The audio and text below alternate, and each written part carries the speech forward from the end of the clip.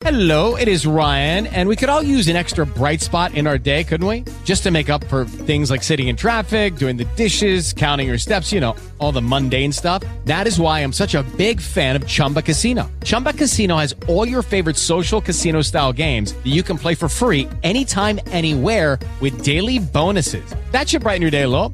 Actually, a lot. So sign up now at ChumbaCasino.com. That's ChumbaCasino.com. No purchase necessary. VGW Group. Void where prohibited by law. See terms and conditions. 18+. Boom,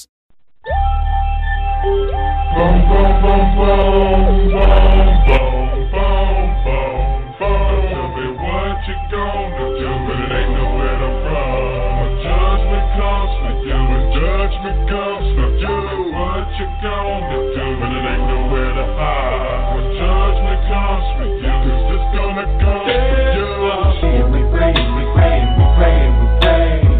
Every day, every day, every day, every day.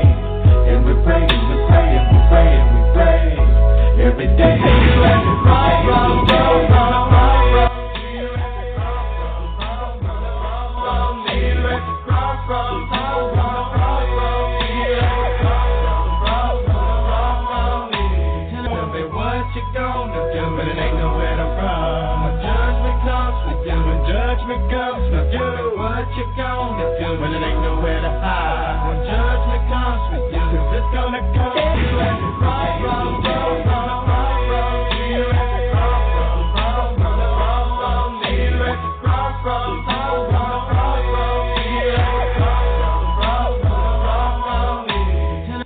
So you heard the song, and we're here at the crossroads, and the words couldn't have been more appropriate. The Hurricanes lost their third straight game to an average ACC team last week, falling to Duke in a game that was hampered by a driving rainstorm in the first half.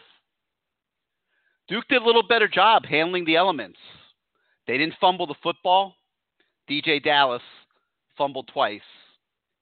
Their quarterback, Daniel Jones, did a little bit better job getting the ball to his receivers than the Miami tandem of Malik Rozier and N'Kosi Perry. And their coach, David Cutcliffe, he did a little bit better job managing the entire show than Miami's struggling head coach, Mark Richt. So Miami Hurricanes, tell us, what are you going to do now? Do you go to Atlanta this weekend, invested in that game, able to summon the will to defend the Georgia Tech option and get yourselves bowl eligible and maybe back on track for a strong finish and a somewhat reasonable bowl game? Or do you let the season fall deeper into an abyss? There ain't nowhere to run when judgment comes for you. It's here right now, and there ain't nowhere to hide. Could the words of that song have been any more appropriate tonight as we begin a new edition of CaneSport Live? Hello again, everybody. I'm Gary Ferman, the publisher of CaneSport.com, and I welcome you once again to CaneSport Live, presented this season by Sicilian Oven, with 6 restaurants throughout the South Florida area. At Sicilian Oven, whether the Canes win or lose, you'll not only love the taste, you will taste the love. As always, this is your show, and it'll be driven by your participation. The call-in number is 563-999-3633. That's 563-999-3633. We have over 100 open phone lines, plenty of room for everybody to call in and participate. You know the drill. If you want to come on the show, you hit the 1 on your keypad. That puts you in the queue. We bring you on in the order that you land in the queue. We once again ask the subscribers at CaneSport.com to post the topics and questions that they would like to hear discussed on tonight's show, and we'll address those as we go forward through the evening. All right, so it's Georgia Tech week, and that means that everything starts with the defense. Let's be honest, the Yellow Jackets are a pain in the neck to play. You got to change everything you typically do on defense. They run the option. Every now and then they'll sprinkle in a pass, but they're pretty much playing smash mouth football. They cut block you every play. Stopping them on 3 downs is usually not enough. They'll regularly go for it on 4th down. The challenge here for Miami defenders is showing up at the stadium Saturday with the fortitude to battle through it all for 4 quarters.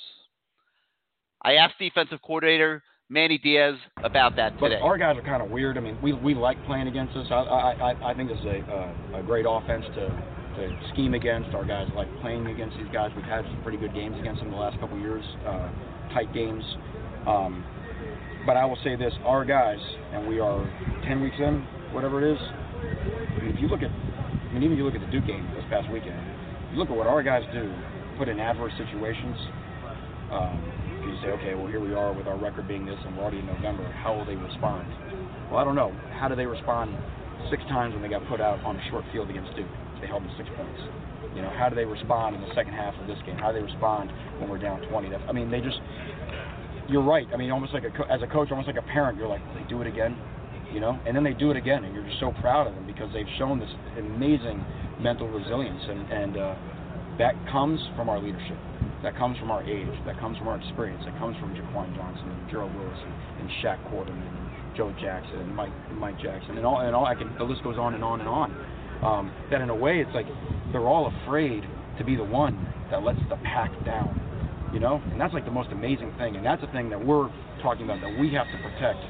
You know, as we go through these last, part of November, we got to protect the pack and just. You know, and play for each other. And they've done that, all year, which as a coach, it's hard to, have anything other than just utmost pride in that. All right, so that was Manny Diaz. Now, the offense has a different set of challenges this week. Number one is obviously to show up looking competent, okay? Competent, which they haven't done the last 3 weeks. Georgia Tech controls a lot of clock and limits possessions. You have to make them count when you're playing the Jackets, especially in their home stadium. And that's going to be a challenge for a Hurricane unit, which has not exactly been coming out with all guns blazing lately. Mark Richt has not yet announced the starting quarterback, and truthfully, I'm not sure it really matters anymore. I mean, last week, Malik Rozier started against Duke because the coach said he felt that he gave the Canes the best chance to win. Fair enough. That's what he's supposed to be doing as the coach, trying to win games. Rozier was doing okay, and then suddenly N'Kosi Perry was in the game. Then Rozier was back, then Perry again, and neither one was able to put up enough points to secure a victory. And then, with the game on the line in the fourth quarter, the quarterback that started because he supposedly gave the team the best chance to win was on the bench. Explain that. I can't. So overall, the Hurricanes just have to first find some way to bowl eligibility, which a win would provide. And then they can go on from there and worry about positioning for a better bowl game. In the meantime, CaneSport learned today that Miami established dialogue last week with former Clemson quarterback Kelly Bryant, and that Mark Richt had an introductory conversation with Kelly Bryant last night. The Canes are a long way from winning the Bryant sweepstakes, but at a time when everyone's criticizing Rick, you have to commend him for getting in that game. Kelly Bryant is markedly better than any quarterback Miami has on the roster right now. Maybe Perry, maybe Jaron Williams gets to that level or even exceeds it down the road. Right now, it's not even close. Kelly Bryant started 18 games for Clemson. He was 16-2 as a starter. He led the Tigers to the college football playoff last season. You saw what he did to the Hurricanes in Charlotte. He's accrued more than 4,300 yards of total offense and 32 touchdowns in his career. He has 1 year of eligibility left. We'll see what happens there. Credit Rick also for beginning to attack the problems which have come to the surface this season. Miami also got a commitment this week from 24-year-old Australian punter Lewis Headley, who should immediately challenge to solve Miami's punting problems next season. Before we go to the calls, let me also say one thing about the recent decommitments of recruits Marcus Crowley and Cornelius Nunn and others who might be wavering a bit. I might be a little different on this subject, but decommitments, especially in times of adversity like this, don't really bother me that much. I consider them almost a favor. Because look at it this way. If a kid who was supposedly committed to playing on your football team and in your football program and taking you to the heights that everybody wants to see this football program go, decommits the minute he sees some adversity? What's he going to do in a game when the same thing happens? When you're down 20 points to Florida State and you got to come back. That's adversity. How's that kid going to respond in those moments? In the fourth quarter when the game's on the line and you need ballers to make plays and it's not going the way you planned it out during the week. So I consider it revealing character in many cases, and I'm not speaking specifically to these individual kids, but in general, I'm not bothered by decommitments. I think the coaches just have to keep grinding it out in recruiting. You got about 6 weeks here till the early signing day. Grind it out. Fight for the kids that you've had in your corner all this time. Make them understand that the earth is not going away, that life will go on. Miami will get its act together and will have better seasons than this. This is just the perfect storm. It's been a debacle in so many ways. And at the same time, the coaches got to own it, and they got to work harder these next 6 weeks. They got to expand their recruiting bases. They got to cover every single angle that they can come up with. And, you see Todd Hartley jumping on a plane and going to California and landing a punter. There's kids out there that want to be Miami Hurricanes. You got to work hard. You got to find them. You got to make sure you pick the right ones. You got to do a proper job of evaluation and make sure that you're not bringing kids into this program that are going to quit when you have adversity. Those decommitments, they don't bother me one bit. All right, there's so much to talk about tonight. Let's get to your phone calls. The number, 563-999-3633. 563-999-3633 is the number. You hit the number 1 on your keypad when we bring you on the show, if you want to be on the show. And let's start tonight in the 786, where you're live on CaneSport Live. How you doing this evening? Gary, my friend, how are you? Hey, what's up, Everything 305? How you doing this evening? Hey, I'm very nervous tonight with the elections. Hoping for some good news. All right, let's not talk politics, though. I don't want to get into that. Let's talk football. Let's talk about one thing, though, if we could. For all those high school coaches that are teachers in Miami-Dade County, let's hope that referendum goes through for them to get that much-needed raise. The backbone of every program, every community, those teachers, those unsung heroes that put in all the hours to help our future, come to a good situation. So hopefully they get their just due tonight. But let's talk the most important thing. Let's talk about Canes football, Gary. You said a few weeks ago, don't be surprised if we lose 1, 2, even possibly 3 games, and the Colts will still be wide open. Do you remember when you said that a couple of weeks ago? Uh-huh. And, man, were you right. Well, were you right. As soon as this quarterback circus started, I just felt like I knew that this season was going to fall apart. I didn't like it at all. I thought it was a big mistake, and it was a big mistake. I will say, though, I don't think that is the entire reason why things have gone the way they've gone. And I understand your point back then, and I understand it now.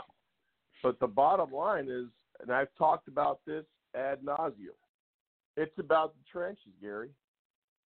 And if you don't have the necessary guys up front to not just have to just solely impose their will and defeat someone on every snap, but at least half the time do so, you got no shot.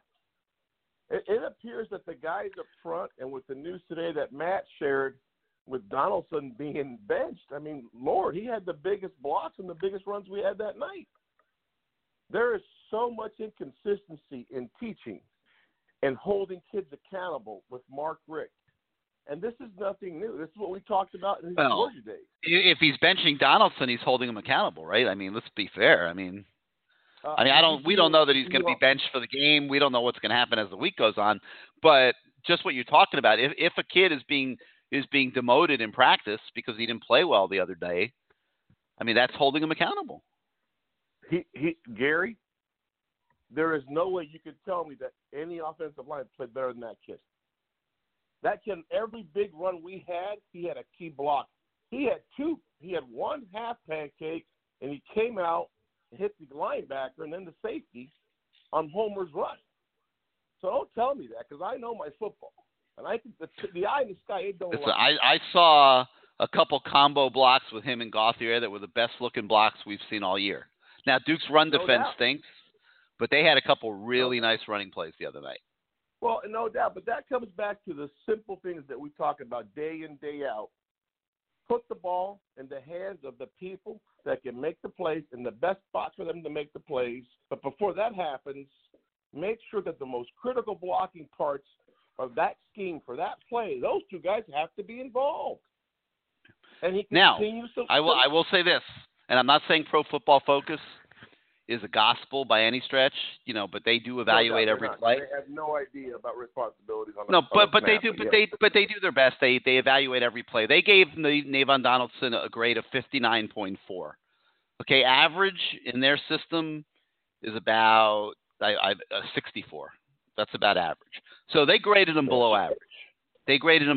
Whether they're right or wrong, So we don't know what the coaches are seeing, and I think something that gets lost a lot is as fans, I think, and even reporters like us and all that. I mean, we tend to look at the high-profile plays, the big plays, the scoring plays. The Florida State game, the Cozy Perry throwing that beautiful pass to Brevin Jordan. Threading the needle down the middle through triple coverage to Jeff Thomas that was completed. We look at the spectacular plays, and we formulate opinions on those. But you're the first one to say the eye in the sky doesn't lie. I've heard you say it a million times on this show. Yes, and the coaches go in and they're looking at all 78 of them, okay? And they're evaluating performance on all 78, and we've forgotten the other 74 out here. So, I think you got to keep that in mind. What you're sharing, I totally understand it, but it's just there is a pattern here. It makes no sense to give this kid the first two series, and then when you get the ball at the 8-yard line and it's pouring, hey, now you go in, Nkosi. I mean, I said that before. I couldn't. How do you explain? I can't explain that. Gary, the next possession, we get the ball at the 2-yard line. Get in there. What's the first play? He throws a pass in the flat. I mean, you got to be kidding me. I can't explain that. I mean, listen, I'm all about being fair in critiquing coaches and everything, and things aren't always as bad as they seem, and they're never as good as they seem, and all that. I can't explain what he did the other night. I can't explain it.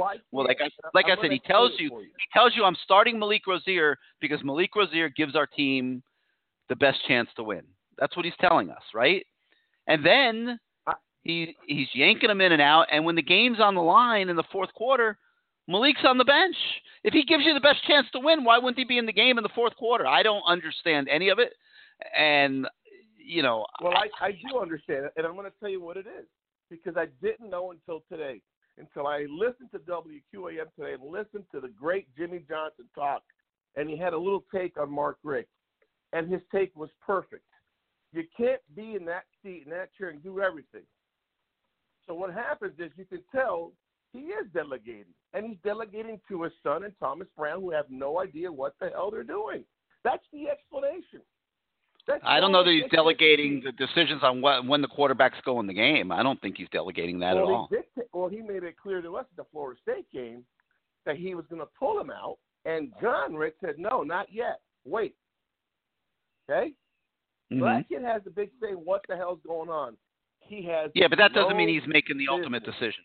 It doesn't mean he's making the ultimate decision. Well, I'll tell you what other explanation is there for the lack of common sense decision making in situations such as third possession, it's pouring, we're at the 8, go in, kid. Who's got the least amount of football IQ, who's got the most amount of athleticism, but he turns the ball over on more plays per play than anybody else. I understand. He really turned it over down there on that one play. He got bailed out. I mean, look, Mark Richt has to take accountability for that. He has to. I mean, he's not laying that. He can't lay that off on John or Thomas Brown. I mean, he has to take accountability for that. And they're lucky that one play got overturned and it didn't burn him. He got very lucky. But listen, this game, you can't cheat this game. And I've been telling you that. You can get away with it here and there like we did last year on a few games. And you made it very clear we were 4 plays away from being basically 6-5, okay, or 7-4, whatever it was. But I'm letting you know now that if anybody thinks that these kids on defense that's been carrying this program for the last 2 years, that they're going to go up there, especially the ones that are deciding, do I stay, do I go, because everybody's in their ears already. Their mommies and daddies, their uncles and their middlemen that got them here in the first place in some cases. All those people are in there now. You know what those kids are thinking? Why in God's name am I going to risk myself on this chop block? Why? When I've got money to make. And that was great. Gerald Willis came out today and said, I'm going to play with my brothers and all that good stuff. Yeah, I asked every one of them the same question. To me, that's the story of this week. Are those kids going to play defense? They're not. They're not going to play. We're going to get run out of there.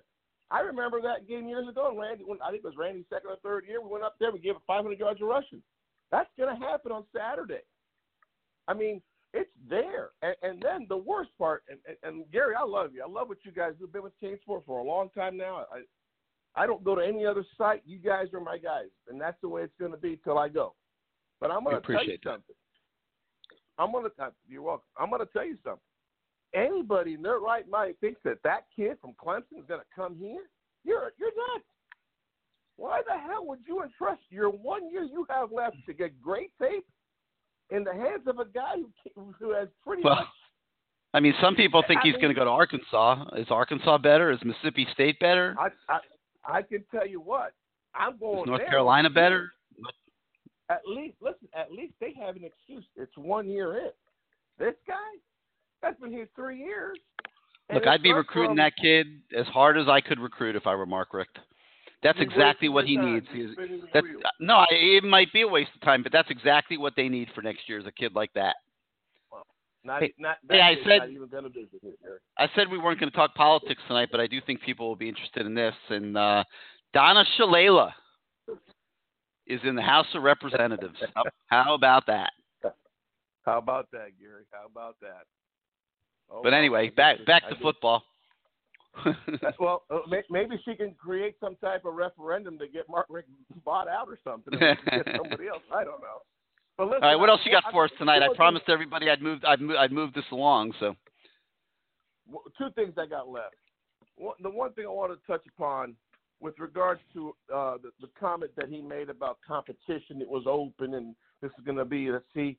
You know what hasn't happened so far in basically 2 days of practice? I have yet to see one story from anybody, one comment from anybody that there was a fight in practice, that there was some type of deal in practice. You know, back in the day when we were good and things went wrong, I'll give an example. I know this because I was there. I was there with one of my kids. After they lost to BYU, do you remember that? We went up there to Provo, we got our ass kicked. You remember that? Mm-hmm. I remember that Tuesday there was practice. There's about 6 fights in practice, Gary. 6 freaking fights. Ain't no more fights now. We sit and we freaking pray. This institution has allowed this program to be itself until the person who just won now killed all that years ago, Ms. Shalala. And this used to be a badass program. But now you can't even fight in practice. You can't go. I don't care about the 20-hour rule. That means 3 craps to me. I wanted to hear today from you guys, and I was dying to see it. There was like, you know what that means? The 3 or 4 guys like Coach Brown mentioned last week, the cancers, they got their ass kicked in practice. Or they got taken care of in the locker room. That shit doesn't happen anymore. Because this is all about, the business and the platform to go to the next level and make money. There's very few kids that I used to think they really, really care. I thought Shaq was one badass true Cane. I'm wrong. He's not. I haven't heard one negative thing about what happened in practice today or yesterday. And one kid that I think has the biggest biggest pair of balls on his team, who ain't afraid of anybody, who really goes ahead and he's an old school kid. That kid could have played 20 years ago for us. DJ Dallas, and the poor kid, he fumbled twice. That kid's been our main guy balling on offense. He's got the swag. He's talking crap. I mean, I don't understand. Like, that kid is the greatest kid, and he's trying to be a leader and everything. Like, he has made 3 just massive mistakes, in the last few weeks. I mean, the one on that one kickoff, I think it was at Virginia, where he fielded it at the 2-yard line along the sideline. And then, I mean, did you see the way he was carrying the ball the other night? I don't understand. Yep. Like, I got the answer for you, but I got the answer. Go ahead. Give it to me. The answer, that's what I told you, tried to tell you a couple of weeks ago. He's lost his team. They're not responding to him, Gary. They're not even worried. Listen, you guys had a little clip the other day. It was practice, and it was wide receivers, and somebody dropped the ball and then freaking kicked it. Did you see anybody eat that kid up? No. What's going on over there? There's no accountability. There's no nothing. And I'm not talking about coaching accountability. There's no player accountability. The one thing about Braxton Berrios, he stopped the practice and get in your face. They're going to go at it right there because he's demanding you because he learned what he had to do. But you got no true leader in that wide receiver group. I thought it was going to be Amon. Evidently, that didn't work out. But damn, this is a joke. And Amon's not even around the team anymore. It's weird. It's like I don't. But anyway, listen. Let me let some other guys get on. Thank you so much for getting the show started. One thing, Gary. You really think Amon's brothers coming here and McIntosh's brothers coming here? You can kick Don't know. Too, brother. Don't know. We'll see. We'll see. All right. Circus that's going on, they ain't coming. We'll see. Go Canes, Gary. Go Canes, brother. You got it, man. Thanks for getting us started. All right, 563-999-3633, 563-999-3633. Hit 1 on your keypad if you want to come on the show. Let's go to the 757. You're live on CaneSport Live. All right, I'm just going to make it quick and plain. It's a shit show. Now, I didn't get to see you when I was there. So I'm going to. I saw Greg. Sign up Greg waved hello to me. Why didn't you wave hello? Hold on. I got there, and I was up there trying to sign up to get this little free orange rag to wrap around my neck. We were covered. We didn't get wet. We didn't do nothing. But the funny part is, let me tell you what the funniest thing happened. I'm in line. I'm making quick. The guy said, "You watch the show?" I said, "Yeah." Call the show. I said, "Yeah, I call it." He said, "Yeah, I call, but I don't say nothing." He said, "Who are you?" I said, "I'm Kane. That boy said, "You Kane? Man, you go in on them, man. What's up?" Couldn't believe it was me. So I got his number. I give a shout out to Pat. He listened to the show. He don't call. Hey, Pat, that's for you. Now, it's a shit show. I don't care no more. The COVID ain't his fault. You care. He don't know what he's doing. Come on, you care. You care. Oh, no. You know you care. I care. But the point is, it's getting terrible, man. I come all the way from Virginia. Beautiful seats. My homeboy waited because he knew where I wanted to sit. Under the canopy, didn't get wet. I don't want to hear shit about rain. They Florida boys. We should have won. They look terrible. DJ Dodge, you fumble. Things happen. We still recover. We didn't recover. Okay, should Rozier play again? Hell no.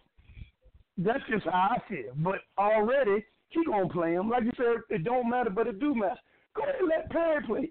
Even if you're still recruiting your boy to come next year. Your boy is done in Miami. The fans booing him. It don't make sense. The defense, and when the game was over, Gary, that shit was so funny, man. It won't, but it was. The whole team just started running to the locker room like, fuck this. We done. That's terrible. Our team has gotten soft. The guy said something about Shaq Quarterman. Shaq used to be nasty. I watched his videos and stuff in high school his first year. We are getting like our coach. He is a preacher. He is a good guy. There's nothing wrong with Rick. He ain't got that DOG. And I will say this, and for all y'all haters out there, say what the hell you want. If DD had this job in his third year, Miami wouldn't look this bad. Y'all can take that to the bank. Ain't no more else to say about this. See you next time. I ain't going to the Tech game. I'm done. I'm like Rick. Rick going to play Rozier? Hell, I'm 4 times. You're not coming to the Tech game and you live in Virginia? Come on, Kane. No, I live. Man, no. I'm 5 hours out. I flew to Florida. Spent good money to come see them lose. My first time in a beautiful stadium. And they put on, and guess what? The Dolphins almost put on a shit show, too. I think him and Gase or whatever his name, both of them like calling their plays, right?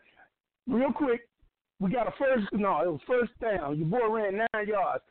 So he don't give it to Gore. He going to pass on second down. He seen the defense sitting 8 in the box. Then he tried to run it. I think they cousins. But on that note, Gary, didn't get to see you, but you remember last year, hey, 305 ride or die, but we dying hard, and this shit ain't cool. I'm out. Peace. Thanks, Kane. I can't believe you didn't say hello. I'm standing on the sideline before the game, and my phone starts buzzing. Whenever I look at my phone, and it's a guy that had my number who's up in the stands with Greg. Hey, turn around. Greg wants to say hello, and I'm looking around, and then Greg's up there waving. I'm sure he's going to be in the queue here in a minute. And, it was cool. I got to see Greg up there and say hi to him. But Kane, left me hanging, man. You left me hanging.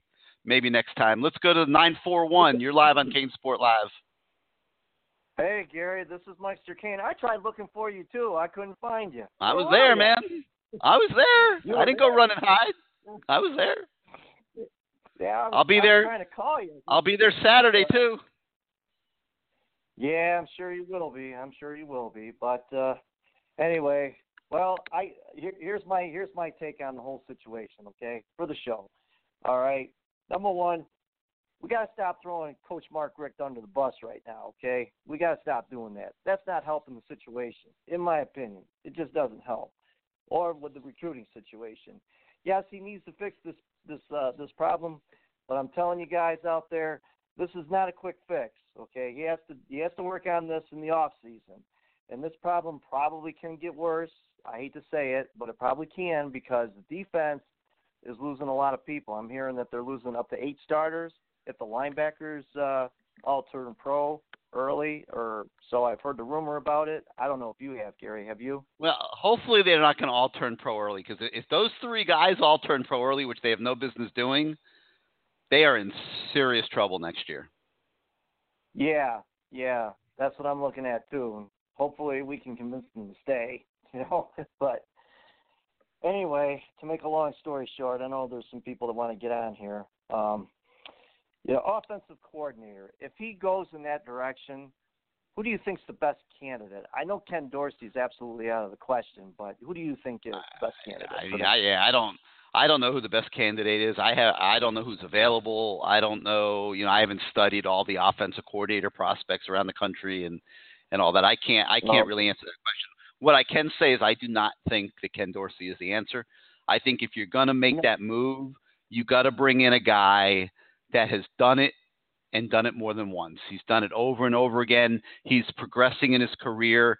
He understands what to do in every situation, and he brings a level of expertise that can accentuate what Mark Richt already brings to the table. If you're not going to do that, if you're going to bring in a young guy that's learning on the job, that's never done it before, that Mark Richt has 1,000,000 times greater expertise then you're wasting your time. So, no, I don't think it's Ken Dorsey, but I do think, like I wrote a week ago, that Mark Richt needs help, and he needs to go find that guy that I just described. What I'm getting the impression of, Gary, is I think he's trying to do too much. I mean, give credit to him. He's doing everything he can, but I think he's got a lot on his plate right now, and he needs some pressure taken off his plate here. Well, I agree, but I respect the fact that, look, he got the job, and they gave him autonomy to do what he felt he should do, and there was no other way to do it. You have to do that when you hire a new coach. Now he has a 3-year sample size now to work off of, and he has to be able to look at, and even when it involves himself, he needs to look at himself first. And figure out that what he's doing is not working, because he can't start making moves and demands all up and down the organization and building and players and everything else and recruits and all that if he doesn't start with himself first. And I hope he does it. I want to see the guy succeed. I want to see the program do well. But to me, that's got to be the first step. He's got to start with himself and his role and his responsibilities and how he can make what he's doing better. Right. You hit it right on the head, Gary, and that's exactly what I'm thinking as well. Because that's a lot of work. Up and down the line, that's a lot of work to do. So anyway, yeah, and like I said before, there was a lot of mistakes on the O-line that I saw in all the games that I went to, like the left tackle. I'll give you an example. Left tackle, he's always lunging forward, with his head down. He needs to get his head up, his shoulders square, and he needs to keep his feet chopping, and he's not doing that, And other things, too, just basic fundamental what I'm seeing in all these games, and that's not helping. The pocket collapses just like that, and there's nothing you can do. So this definitely needs to be fixed in the off season, absolutely. Now, do you think that he'll make a change in the quarterback's coach there? I don't know how old his son is. I forgot. I mean, we have no idea. We don't. I mean, we're all obviously talking about it. We don't know. I mean, he's not answering that question now. Right. We tried, Yeah, we tried to ask him a little bit about that today, but he wasn't going to answer it. There's no way. Oh no, not during the middle of the season. This is No. something that's got to be looked at in the off season, obviously. But it's got to be looked at quick in the off season. I'm not talking about after the bowl game. I'm talking about after the Pittsburgh game because you've got an early signing day now, and I did ask him about this today.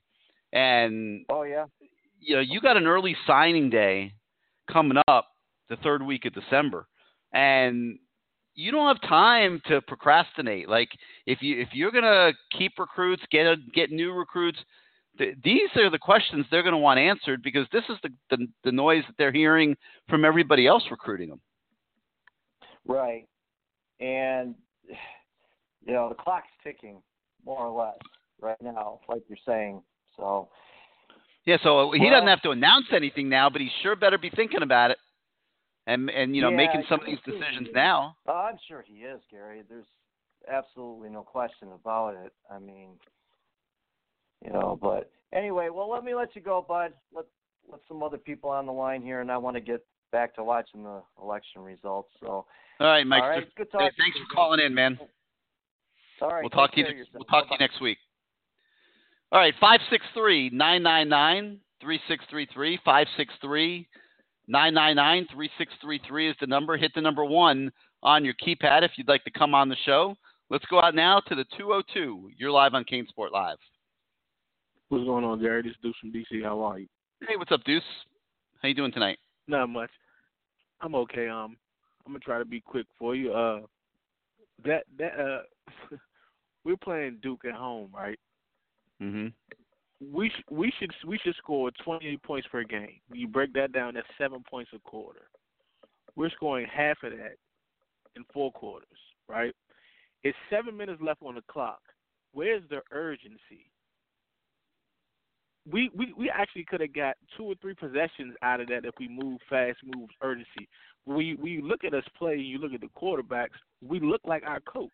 Like one of the other callers said, it's lethargic, just slow. Okay, I'll get the plays in. I'm going to clap and wait 6 seconds. Where's the urgency? You have to score and get a 2-point conversion and or try to get an onside onside kick in order to get the points necessary. I don't see it. He really underestimated the job, which is crazy. Coming from where he came from, you would think that he would know, exactly what he needs.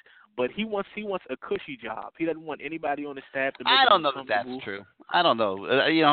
People are saying that in anger. I don't know that Gary, that's fair. How does anybody out here know what Mark Gary, Richt was thinking when he took the Miami job? Yeah. Gary, all you have to do is go back and just do a little research at Georgia. Okay, but this isn't a cushy job. He wouldn't do it. No. When I say a cushy job, I mean he doesn't want anyone on his staff that has comparable experience or that's a big personality. If you notice, everyone on his staff he has a relationship with, or they have a relationship with Manny because he wants it to be comfortable. The whole Pruitt experience that backfired. At this stage of his career, he feels like the guys on his staff, he wants them to be a particular way. But that I'll agree with. That we're going to win with. That I'll agree with. He wants a staff that has good chemistry with each other and that's loyal to each other and loyal to him. There is no question about that. That's not winning us ball games. It's not. It's just, I agree. It's not. and it hasn't won us ball games in 3 years. When you look at it, we had a terrible first year, we had fool's gold the second year, and an even worse third year. If you self-scout, that tells you all you need to know. You can't keep doing things the way you're doing them because you can't even beat Duke. You barely beat North Carolina on a regular basis. It's getting to the point where, we're becoming the laughing stock again, and it's worse because we have a reputable coach. So that makes it look much worse than it really is. If we had Golden and we're going through this, I understand it. But there's no way in hell you're going to tell me that he's been practicing with these quarterbacks for 2 to 3 years and they look this bad.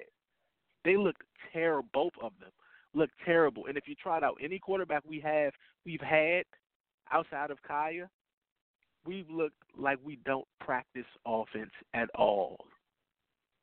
It's amazing. The O-line coach, okay, we have guys on our O-line that, save a couple of them, that other schools wanted. Why is it that South Florida or UCF or whoever name any school, Utah, why is it that their offense functions and they're able to put up points, but we can't do anything? It's the coaching. That what type of what type of blocking are they marrying with the scheme?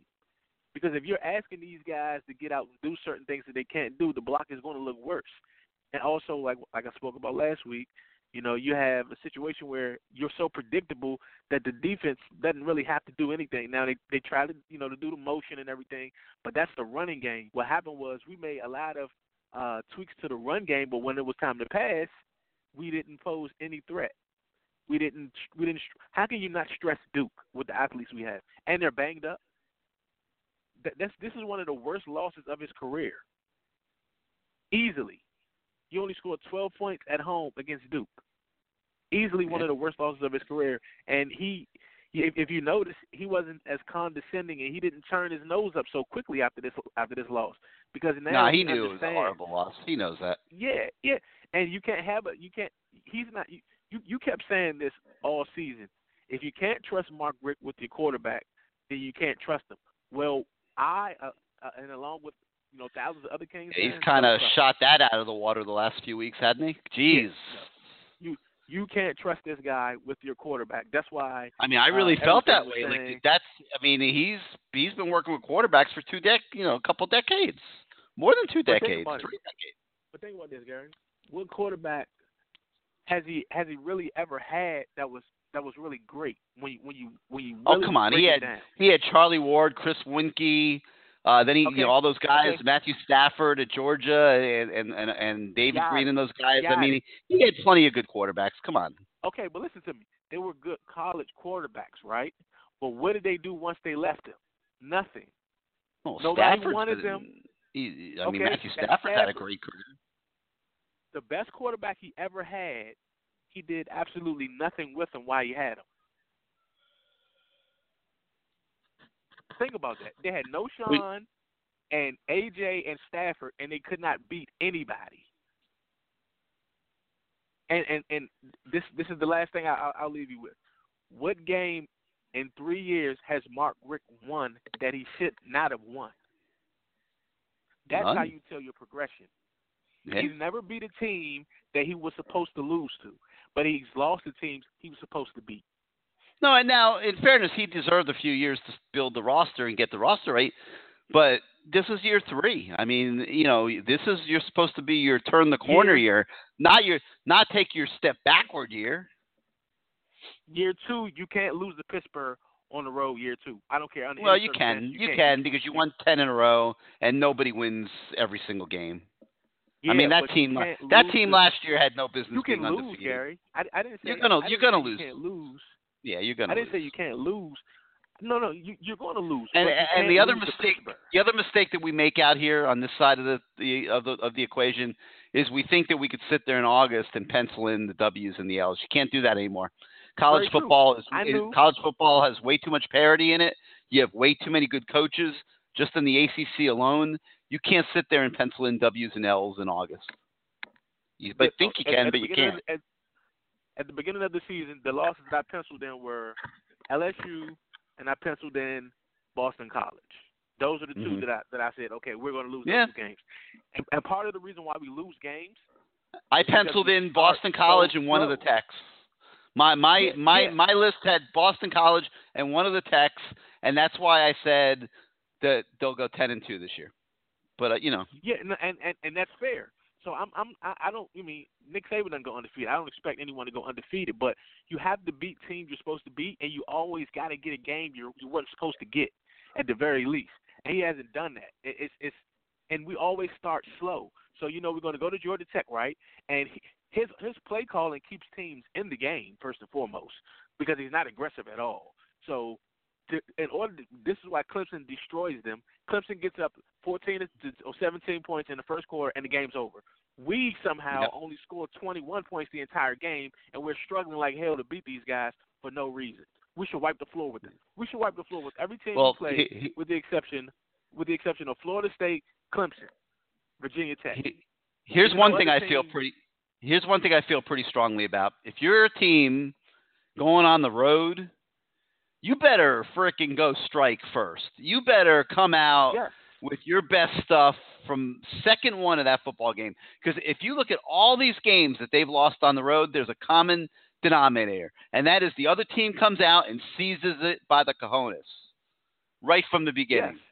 The way Boston College did, the way Virginia did. Every team does that to us. Every team does that to us in the first quarter of every game we play, regardless of where we are, with the exception. Well, matter of fact, North Carolina did it. If they didn't turn the ball over, that game was going to get interesting. Yep. And so he has can't to do let something. You cannot let the home team get rolling. It gets too tough.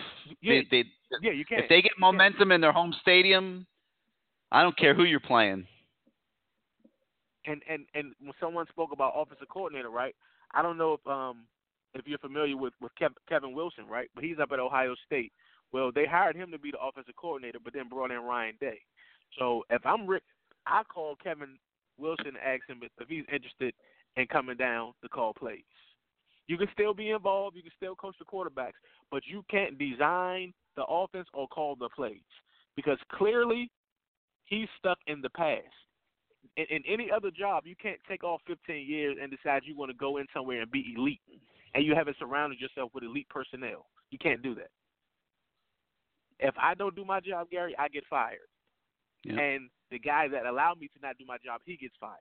You cannot allow this man to not do his job on offense for 4 straight years. It can't happen. It can't. Just keep me on hold. You got it, man. Hey, great call. Thanks for calling in.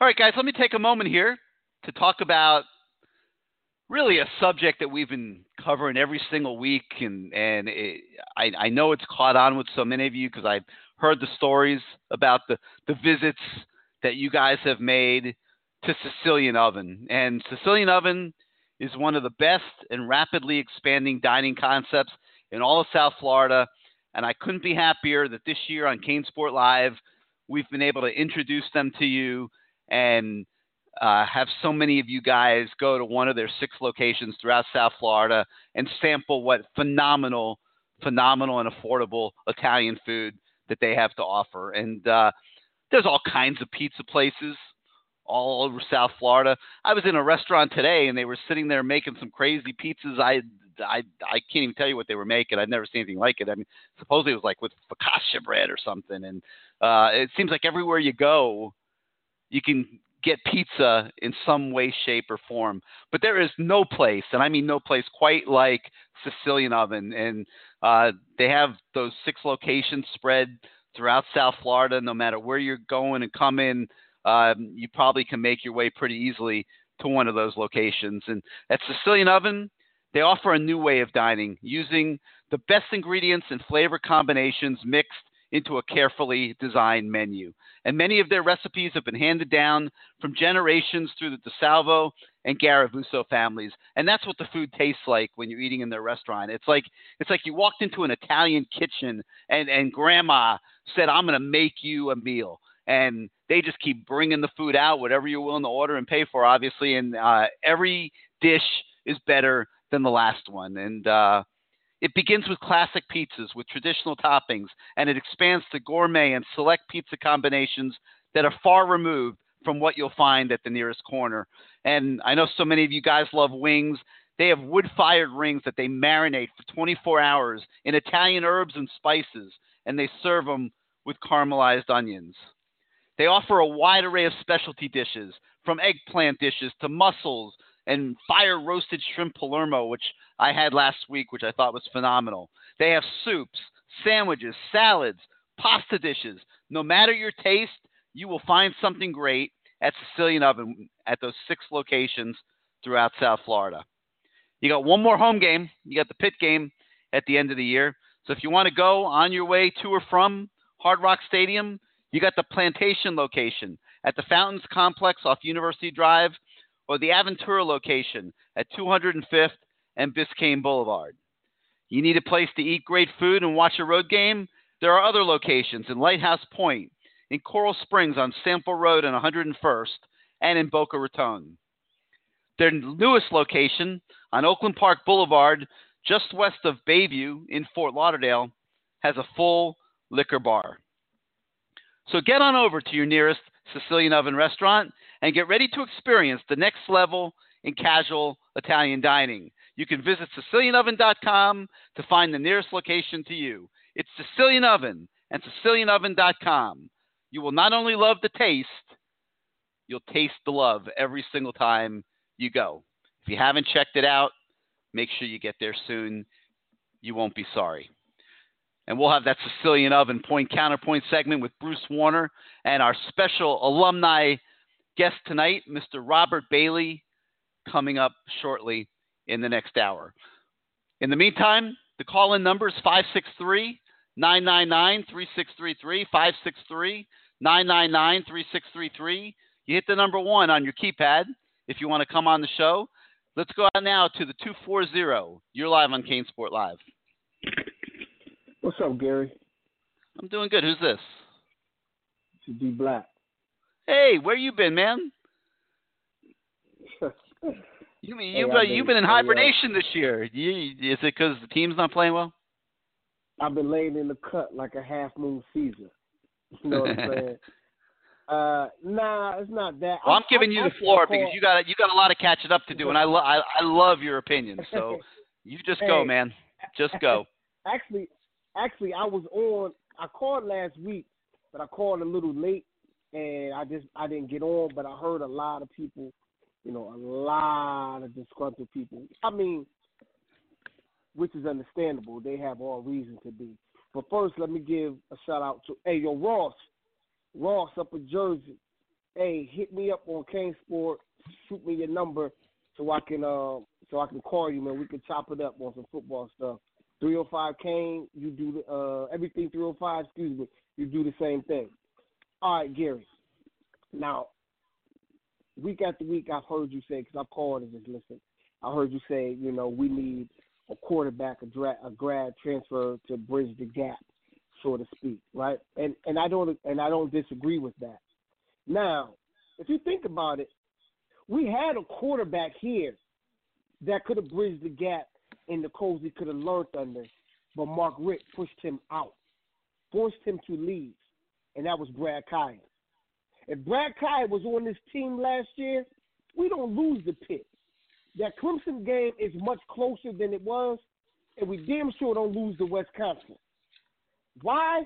Because all the throws Malik was missing, Brad Kaya hits. He drops down. People might have complained he wasn't mobile, but one thing for sure, Brad Kaya was stand in that pocket and deliver that ball. Ask Amon Richards, did he miss him once he was gone? I mean, the proof is in the pudding. He broke all Michael Irvin's records his freshman year. Why? Who was throwing in the field? Brad Kaya, right? Now, the Duke game. I don't care about no weather. I don't care about no 2 fumbles, even though, you're a running back. It's going to happen. This cat that make millions of dollars that fumble the ball. Like one of the callers said, we need to be able to respond to that. Like we only scored 12 points against Duke. Yeah, that is his worst loss in his career. Gary, there's no, and you said you penciled in losses, that you can't go undefeated. Here at Miami, you shouldn't lose to certain teams. You shouldn't lose to the Pitt. into the Dukes, into the Boston Colleges, even though Boston College throughout the years have given us a good game. They didn't beat us. And I was having this conversation with somebody earlier this week, and we talk about the program, and I will pose this question to you too, Gary. If Michael Irvin, Ed Reed, Edgerrin James, DJ Williams, Jonathan Vilma, John Beeson, and Warren Sapp, they all sitting down in front of you, and they're expressing to you the same displeasure of the program that we, the fans, are seeing and expressing to you. Do you sit down there and do you tell them, oh, don't worry about it, let this man have an opportunity to build his roster, this, that, and the third? Like, now you're talking now, you're sitting in front of cats who not only did it at the university, but have gold jackets. So they know what they see. And like everything 305 said, yeah, the eye in the sky don't lie. And I said that several times last year. You put it on tape, and once it's on tape, and you go back and you review the tape, not only do you review the players, but in reviewing the players, you got to critique yourself as a coach, as a play caller. How you getting this team prepared? They was off for a week. They had a bye week. They went to Boston College, and they looked totally unprepared. That's on the head coach. That's on the coach. Like, you would never see, and I hate to say this, I hate to bring this dude up because I don't like him, because I always say, where was this guy at Michigan State? Why wasn't he great at Michigan State? Why was he only won one title at LSU? But I'm going to say his name. You never see Alabama get team unprepared under Nick Saban. Never. And one thing also, he doesn't coach the offense. Yeah, that is his defense, but he had a defensive coordinator for years, Kirby Smart. He just coached the DBs. The DBs was his baby. And that's what Mark Richt needs to do. Like right now, like you told Kane, you do care. Because I told Kane a few weeks ago, I don't care. And he said the same thing you said. I said, know what? I said, you know why I don't care? I said, I don't care. I said, because the people that should care, they don't care. That's not true. No, you can't tell me that. Because it's not true, D. Black. All right, put it like this. You can't sit here, Gary. This is a results-based job. If I worked in the job where my job, I have to show results year in and year out. But by my third year, I'm not wielding any results. Do you think I'm gonna still have that job for a fourth year? But D. Black, wait a minute. They were making forward progress the first 2 years. I mean, the program that started the season, when they got on the plane to Dallas, okay, they had made nothing but forward progress in every way, shape, or form under Mark Richt. And they were expecting to be way better than this year. Now, from the minute they stepped foot in Jerry's world in Dallas, it's been an abomination. And, you know, it started with and he hasn't made many, but it started with that gargantuan mistake that Manny Diaz and his guys made in the first quarter of that game. And I thought that was a massive development in that game. I don't know if everybody agrees with me, but how are you sitting there in the first quarter against LSU and you don't have a starting linebacker on the field and you don't have one of your starting safeties on the field and you let them go and hit you for a 52-yard run in a game that big on national TV that meant so much to the program with your fan base had flown to Dallas and turned out every significant football alumnus that's played for this university was in that stadium that night. And you can't, like, how does that happen? And like I said, Manny hasn't made many of them, but that was his first one. And from there, it's been, you know, just a horrible string of decisions and moves and by Mark Richt, and he's having a horrible year. No argument, certainly from me, and I don't know that anybody would make an argument saying that Mark Richt's not having just an absolutely horrendous year as the head coach of this team. Now, that said, D. Black, you don't fire a guy who's been a coach for his whole life, 30-something years. He's been a head coach 20 years. He's in his third year here. You don't fire him because he's having a bad year, but you darn sure look to him to fix it and fix it quick and make it better. And that doesn't mean that the fact that they're not firing him doesn't mean that they don't care. Trust me, they care. All See right, the difference? Now, yeah. So I'm gonna comment on. I'm gonna make quick points on both of those. One, yeah, I'm not gonna rag the defense ever because the defense has been holding us afloat for the past 3 years. Now, yeah, that was a mistake to not have a starting linebacker on the field. But you know what you do as an offense? You tell the defense, you know what, fuck it. Hey, don't worry about it. We got your back. We gonna go right down here and we gonna score. That's how you combat that. Now, about what you said. Maybe, okay, you're right. Maybe he shouldn't be fired. But guess what? This almost kind of feels like how Bobby Bowden, toward the end of his career at Florida State was, how recruiting wasn't where it was, the offense was real lacking. But that hasn't been the case here. They had a great recruiting class. No, listen to what I'm saying. Now I'm just talking about the offense now. The offense is stagnant for the past 2 years, right? It's very stale. I've seen offenses on Friday night, high school, or ESPN, who offenses are more upbeat, more energetic, more deception in their offense than what we see in Mark Richt's offense. Now, the offensive line is piss poor, maybe because of the culture and the scheme. Sometimes, Gary, you got to think players first, then scheme. See, Mark Richt has a scheme. Maybe your players that you got, particularly the O-line, they can't run your scheme. So maybe you got to adjust your scheme to the players that you have, and maybe we may see a little more success. But as a coach, now you can call out the players behind closed doors, and you can rip them a new a-hole behind closed doors, But when you in front of the media, in front of y'all, you fall on that sword. You take all that blame. But behind closed doors, oh yeah, you tearing them a new asshole, pardon my French. But when you out in front of the public, you fall on that sword. Or you get a player to come up and say, yo, we not playing. We're not standing up or playing to the standard of what a Miami Hurricane is supposed to play like a DJ Dallas would say, or a Trajan Bandy would say.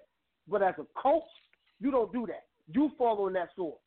And I'm like, it is what it is. Like, yo, Nick Saban, that's why the Alabama program is the way it is. It is what it is. Because he don't like losing. And he's not going to accept anything but excellence, yo. It's almost like we say, couple say, yo, don't talk about the labor pains, yo, just show me the baby. I don't want to hear about the labor pains, just show me the baby. Or don't give me excuses, just show me results. That's it. That's all we want as Cane fans. We're tired. I mean, Gary, we're tired. We thought it was going to be different when we hired this man. It seemed like we're still in the same situation as we were with Al Golden. Well, I could tell you. I mean, I'm pretty close to it. I don't think you're in the same situation. I don't think it's that bad. But I do think. I mean, I don't know if you heard the song at the start of the show, Crossroad. They're at a crossroad, and they got to get busy. And it's 9:06 on Tuesday night. I hope the coaches are in the office right now working on recruiting because they're going to need to grind this out. Like, they can't afford to blow this recruiting class. They can't afford for it to even be average. I don't know if you've seen the Crisis Point series that we've been doing on the website this week. We've put a few parts out already, and we'll have a few more each day as we go forward this week. When you start looking at what's on the roster and where they are at every position, I know I'm really realizing this defense is getting old real quick, and if those linebackers go out, they're in big trouble next year. And this is a huge recruiting class. They cannot let this thing fall apart, and they got to make it better than what it even is right now. And think about this, Gary. Last year we lost 3 games in a row, right? Pitt, the ACC championship game, and then the bowl game. This year, another 3-game losing streak, and the season isn't over yet. So I'm like, really? Like, if you think about when we had Al Golden, our offenses were much better, way better than the 3 years here under Mark Richt. We had Jed Fish and James Coley. The offense was way better. Way better. Maybe because we had a better quarterback. Because Brad Kyle dropped down. Brad Kyle is miles better than these guys, and he's not even an NFL quarterback. What does that tell you, D. Black, about the state of the quarterback position at this place? It tells you a whole lot, Gary, but it also tells you that he should have never forced Brad Kyle out of the program. That's what it tells you. I don't think he forced him out. I don't think he forced him out. I don't think they hit it off real well. I think Brad Kyle, was ready to go try pro football, but the fact that he is by far better than what they're playing with now, and I totally agree with you, and that there's nothing better on the horizon right now, tells you what the state of affairs is at that position. And they got to change that quick. And I hope somehow, some way they convince this Kelly Bryant kid to come here because he would buy them a year. No doubt. I don't know that he's going. I don't know that he's going to come here. It's going to be a tough sell, but he would buy them a year.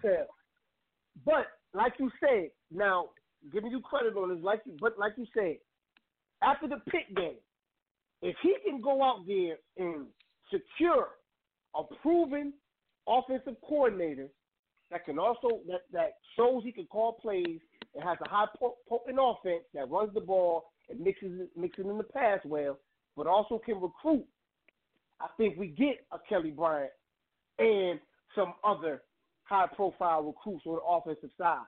But not only that, Gary, we have to address the offensive line coach. We have to address that because they ain't bad by themselves. They getting coached up, so maybe we need to change gear as well.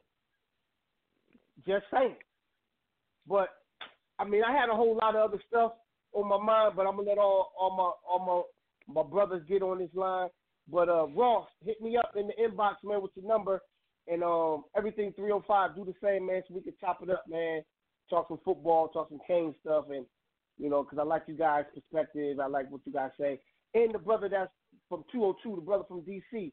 I'm right here in Maryland in PG County, so you do the same with your number, man, so we can chop it up. Gary, it's always a pleasure. Hopefully we could go up here once again with prime time because everybody either want to see Miami lose or see Miami win.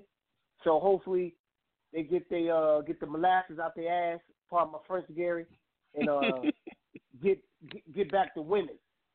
All right, D Black. Hey, thanks as always for calling in. All right, man. Keep me on hold, man. You got it. All right, 563-999-3633. 563-999-3633. Let's go to the 917. You're live on CaneSport Live. Hey, Gary. What's up? BK Hurricane. Hey, what's up, BK? What you got for us this week? Not much. Just real quick. I'm going to give everybody a chance to get on. I'm sneaking this call. I'm at work. So, just talk about just the recruiting thing, like, really quick. Like, now that Crowley has decommitted, I was never, I liked him, never was really that high on him. I don't feel that it's that big of a loss, but why is it we never went hard after the kid Naquan Wright? Well, I think you got to remember they got Kenny McIntosh sitting there as a running back, and they got Mark Richards sitting there as a running back. Do you think both of them are locks to come? Well, no, I don't think anybody's a lock right now. There's no locks right now. No, there's no locks. However, those are two kids that, obviously they've been recruiting for years that they, feel relatively good about. So we'll see. There's no locks anymore. I'm not going to argue that, but it's not a dire situation yet. Now, if they don't get any of the three and then they have nobody, they might survive for a year. The running back position is still pretty good. Going into next year, hopefully Lingard comes back from his knee injury. Cam Davis is still sitting there, hasn't done anything yet. Homer and DJ Dallas will be back. So it wouldn't be a dire situation at this point, but, obviously you don't want them all to defect, so we'll see. Right. So being that the season is going the way it is right now, there's pretty much nothing we can do about it. I'm just hoping that they can find a way to pull out the last 3 games, right? So, but the thing about it is, though, we won't be able to gauge where the team is until after this year. That's just my opinion. You won't be able to gauge where the team is until after this year because everybody's waiting to see what Mark Richt does at the end of the year. This is that year that no doubt Golden was given. This is the year that Golden was given, and we were all hoping he would do something, and then he comes out and says, well, I'm not making any changes. That didn't work out very well. And that pretty much cost him his job. That pretty much. So I'm just waiting to see if Mark Richt goes in and decides I'm not making any changes, and we have a year that's underperforming. Would you consider that a fireable offense, or do you think at that point, that's the point he's going to say, okay, I need to make my changes, or are we just stuck with whatever he's given us? No, it's not a fireable offense by any stretch of the imagination. I mean, Mark Richt will be back as the head coach next year. I don't think there's any question about that. No, not this year. I'm talking about the end of next year. Next season? No, this year. I don't think it'll be a fireable offense next season either. But really? I think you got to give any coach 5 years, and I think the buyouts will still be too big anyway. It won't even be an issue. And I think Mark Richt's built up a lot of goodwill here, and I think people want to see him succeed. I mean, you have a large segment of the fan base that's very angry right now. No doubt about that. But the university itself is very invested in Mark Richt, and they're going to be looking to him to straighten out the problems and not be in denial about them.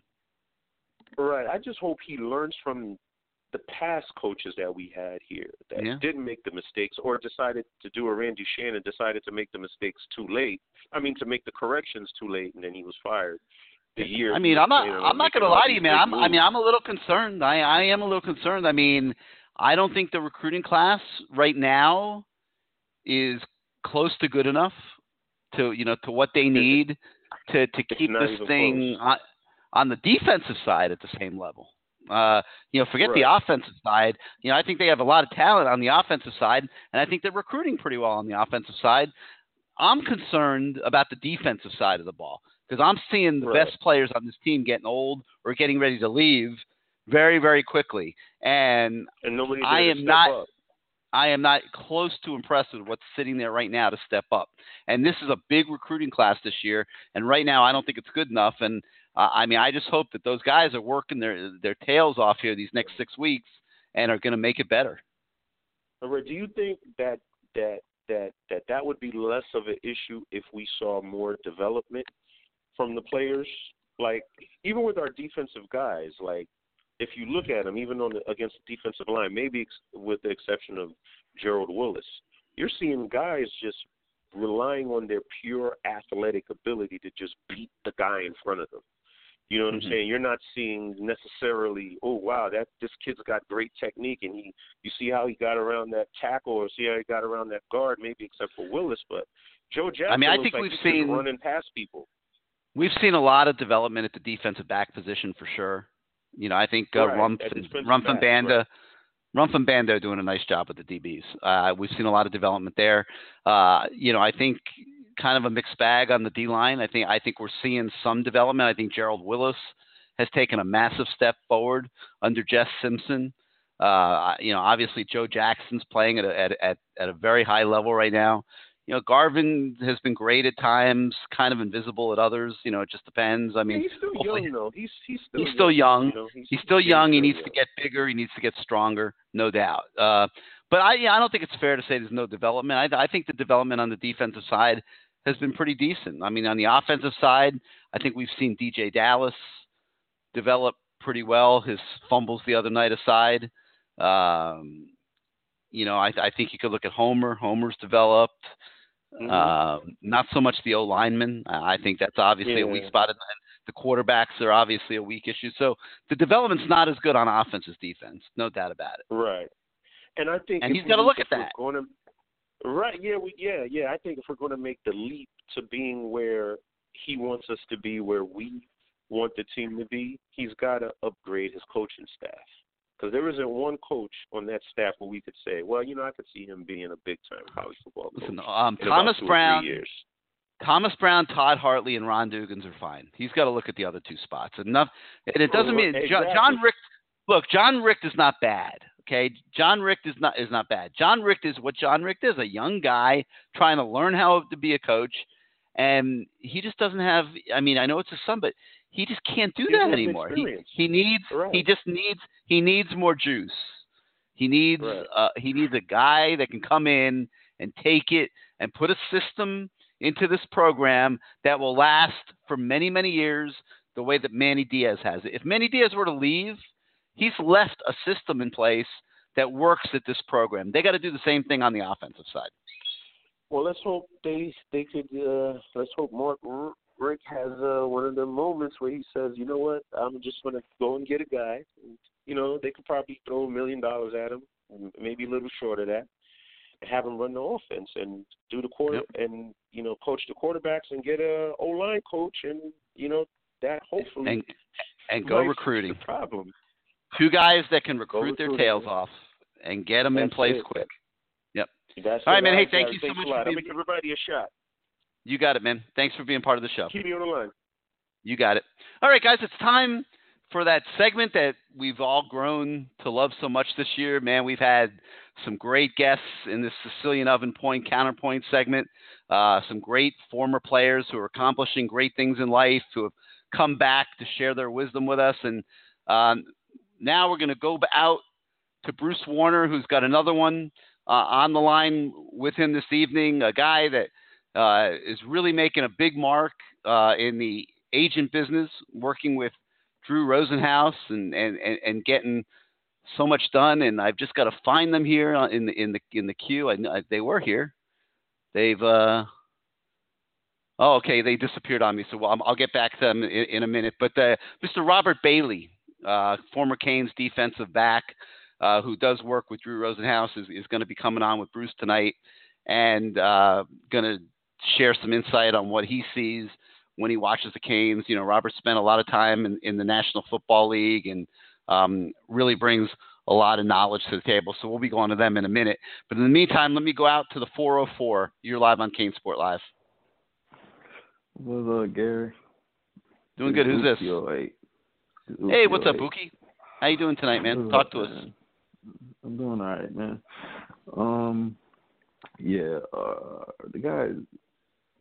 The guy before you touched on something that I wanted to touch on, and that was. Hey, Uki, let me ask you a question. Uki, do you have a lot of stuff tonight?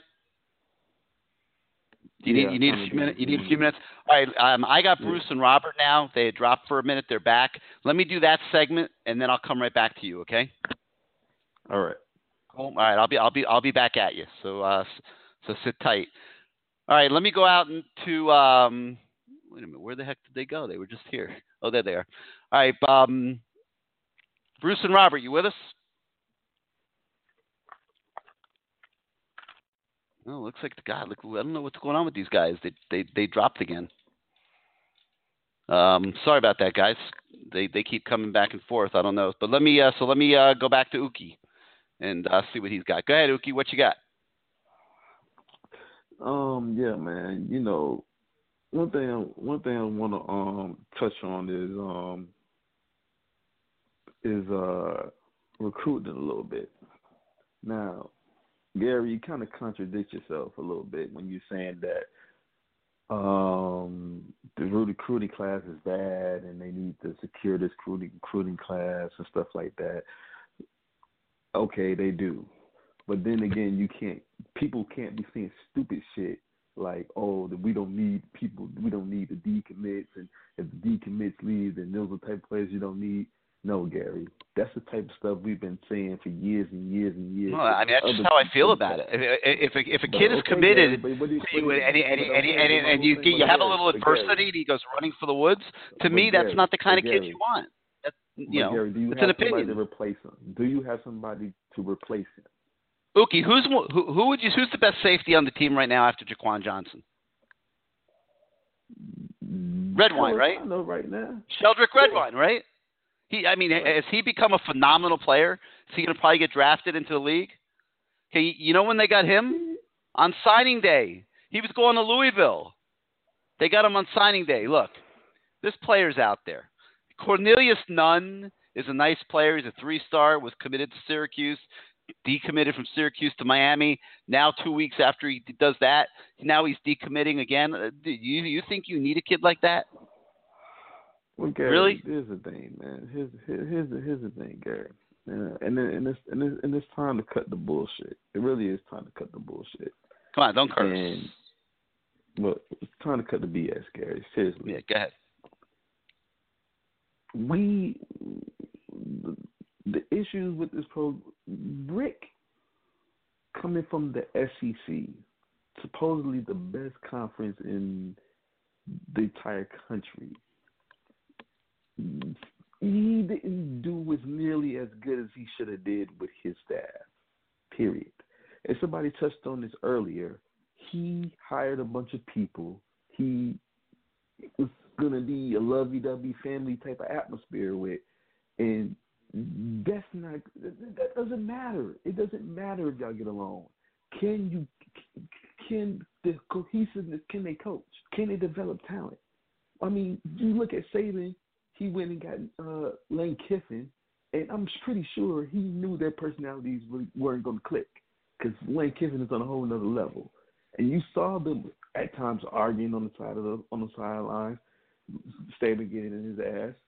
But Saban knew offense. He knew quarterbacks. See, so he didn't care whether he was going to get along with him or not. He just cared if he was going to help him win games, and that's what he did. So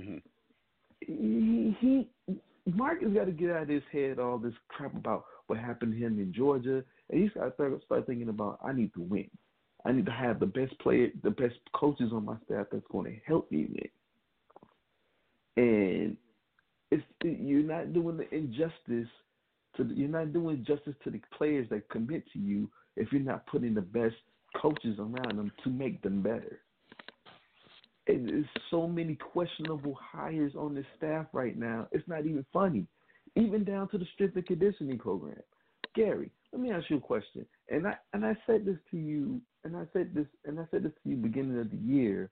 I said, I think strength and conditioning is still an issue with Miami. And you said, no, it isn't. You said, I'm tired of people saying that it's better than it was with Al Golden. It doesn't take much to be better than it was with Al Golden because Al Golden was horrible. You're right. It's better, but it's still not good enough. I agree with you. It doesn't take much to be better than anybody previous than us because everybody else was horrible. But the point is, it's not championship caliber. He went and got another inexperienced guy to run the strength and conditioning program. And there's still guys in there that were under Swayze when Swayze was here. You didn't fix the problem. Yeah, guys are bigger, but it's mentally, when you can say that, and even your boy Mario said he's going to build his program through his strength and conditioning staff. And his O-line. That's where it starts. Because if you don't have a mentally tough team, then what do you have?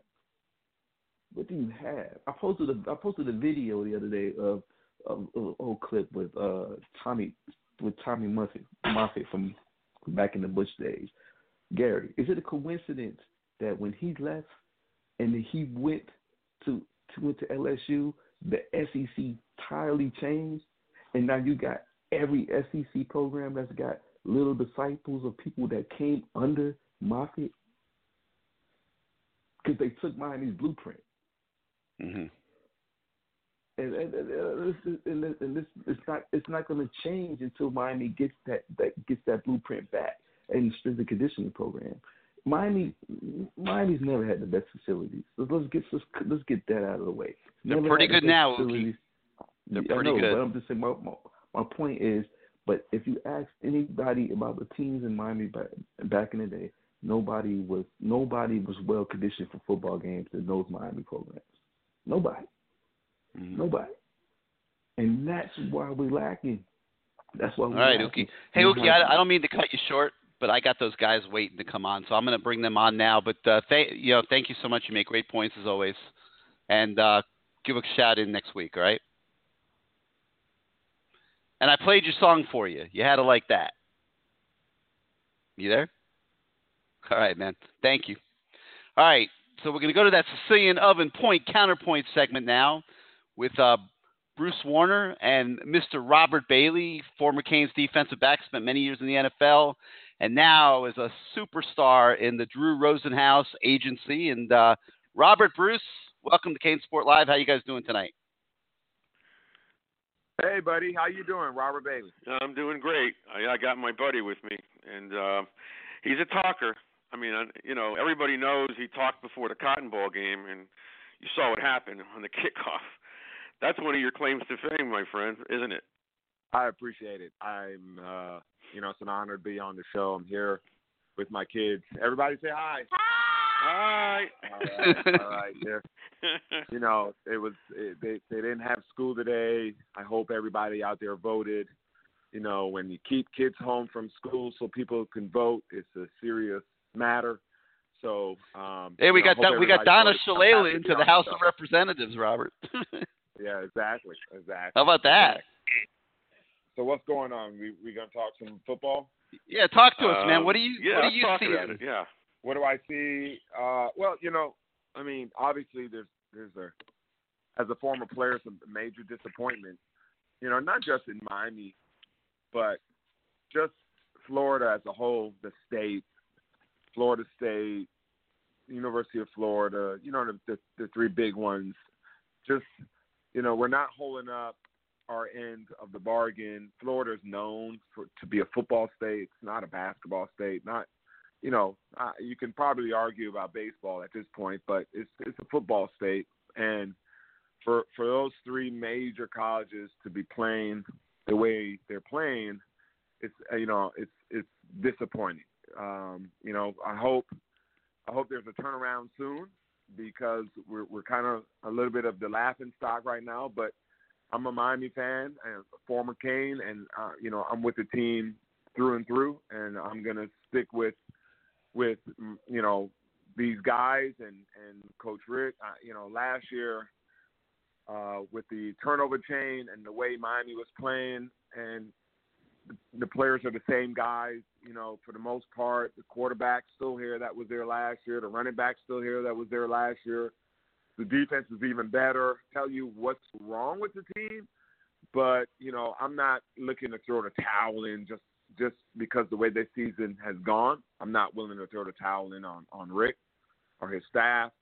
Maybe some of the philosophy may need to change. Maybe, they just need to wipe the board clean and start new. But I believe in the players, and I believe in the coaching staff, and I'm sticking beside them. Well, what about the notion of getting a new offensive coordinator? And the follow-up question that goes along with that, being an attorney, is you're a defensive player. When you watch Miami on offense, is it that easy for you to see what the defense is doing and taking away? That they're limiting Miami so much that they're only averaging 13 points a game in the last 3 games? Well, as I said, this is the same, pretty much, the same offense that was there last year.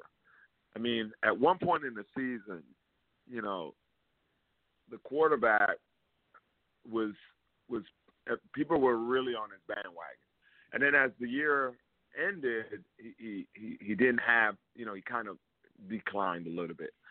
But you've seen success from him. I don't know what happened. I don't know if he's lost his confidence. I don't know what it is. Yes, there's, coach has his son, right, as a coordinator. And so there's some things that I don't know, everybody wants to give their opinion. But I think that they just got to get back to the drawing board. I think the team, the players, there's multiple NFL players on that team. I mean, we're talking probably, 7 or 8 guys that will be drafted. But that's off the defense probably for the most part. Yeah, I mean, for the most part, but that was off the defense last year too. I mean, Mark Walton, he got injured last year, so it's not like he was a major part of the success. Last year he got injured, and Travis came in and absolutely killed it. And now we have DJ Dallas, who's also very good. So we got 2 good running backs. but we're still not playing Hurricane football. We're still not putting up the points, and it's disappointing. But I don't think all of a sudden, it's the weight room or it's Mark Richt is on the hot seat. Or I just think that we just have to get back to. They probably need a real long team meeting. I'm just, but we have to get a quarterback because all that stuff. Amon Richards is out for the year, and a lot of the former players are talking to me that they really miss Michael Irvin's kid because he was a blocking tight end, and now they bring in a true freshman who was supposed to be a pass receiver. Now they're trying to make him into a blocker. That doesn't happen overnight. So they lost the guy in Amon who could take the safety over the top with him and free up Jeff Thomas and all the other guys. Now Amon is gone, and then Irvin's kid is gone. So what do you have? You got a bunch of kids. It's not the same. Yeah, that's true. You got to. It's a young team. It's a young team. But Amon Richards didn't play a lot last year either. No, he didn't. Let's be real. I mean, he's just. 2 years ago, world beater. But the injuries hurt him, and he didn't play last year. And last year, we were all celebrating the turnover chain, and we were, after every game, we thought we were back. Hey, Miami is back. Around the country, everyone's talking, and all of a sudden, this may go from one side of the spectrum to the next. We're now, laughing stock. We lost to Duke. I couldn't believe it. I'm still heartbroken, but I still believe that when you have those type of players, there are a lot of young guys playing. Jeff Thomas and some of those young guys next year there's gonna be a lot better team. I believe in them. Yeah, this year it was difficult. It was disappointing. I'm not ready to point fingers at anybody. I think Mark Richt is still a major coach, and I think everybody's I think the ones who are making a major mistake by talking down on him. I think he's a great addition. So you're like you're shooting down Sapp and some of these other guys because I believe he was at my house and he told me the same. A lot of these guys are. Look, really I'll tell you what. We're more than Sapp. They have every right. I love Sapp. Okay, I love Sapp. But Robert, where would Sapp have been in the day of social media, like these guys are operating under? I mean, Sapp wasn't always Sapp. I remember early in his career, there was a game against that bowl game against Nebraska where Sapp had to come out because he was all winded and everything. From what I'm trying to remember all the details, but like Sapp wasn't always Sapp. I mean, obviously he went on to be great. I don't know if I can join you on that wagon. Sapp is a legend. I'm not dissing. I'm just saying these guys are in a whole different generation. Sapp is a legend. No one's perfect, but I would take Sapp all day, every day. Yeah, I would too. With a bad leg. But I do remember him being totally gassed against Nebraska. I remember him being gassed. Here's what I'm saying. Everyone that has something to say negative about Mark Richt right now, last year they were loving him. So let's not. This is not a guy that came in and just hasn't done anything. Last year, he's having a bad year. Miami, right? I mean, it's a bad year. That's it. Yeah. Let's not. Every decision he's made has backfired. He totally screwed up the quarterbacks. They're both a mess. He promised. I think in coach, Perry should not have played as early. He's young. He may have messed up his confidence. He needs to grow. He needs to continue to mature. You saw some light there when he played, when he came in and played and played well. He hasn't played as well, but he's a freshman. He's young. He's just to have that much pressure on him is too much. His eyes are wide. It's just he creates a lot of his own pressure by the stupid things he does off the field, which kind of hamstrung Rick. Exactly, and Weldon, he's another one with issues off the field. How can you trust the kid? So they're really stuck with the quarterbacks. You gotta let these kids develop. You know what I mean? I mean, you have to let them develop. if you just have a guy come in from high school and he does have some issues off the field, and then you throw him into the fire, and he's excited. You know, he's got talent because you see some talent in him.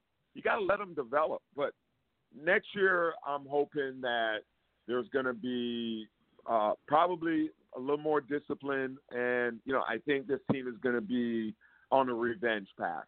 So I'm excited for next year. This year, I hope we finish strong, but I'm hoping and praying that next year the coaching staff starts these guys out early in the offseason with a major focus on turning things around for next year.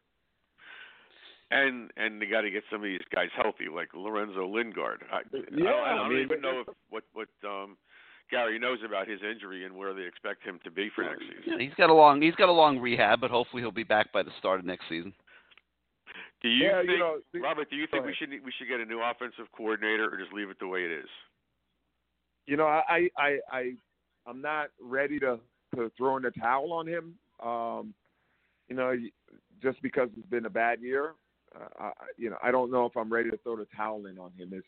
For me, quarterback is where you win. If you don't have a quarterback, the chances are pretty. Not that you don't have a quarterback, but if you have a quarterback that's not playing well, you just have a hard. What plays do you fucking call?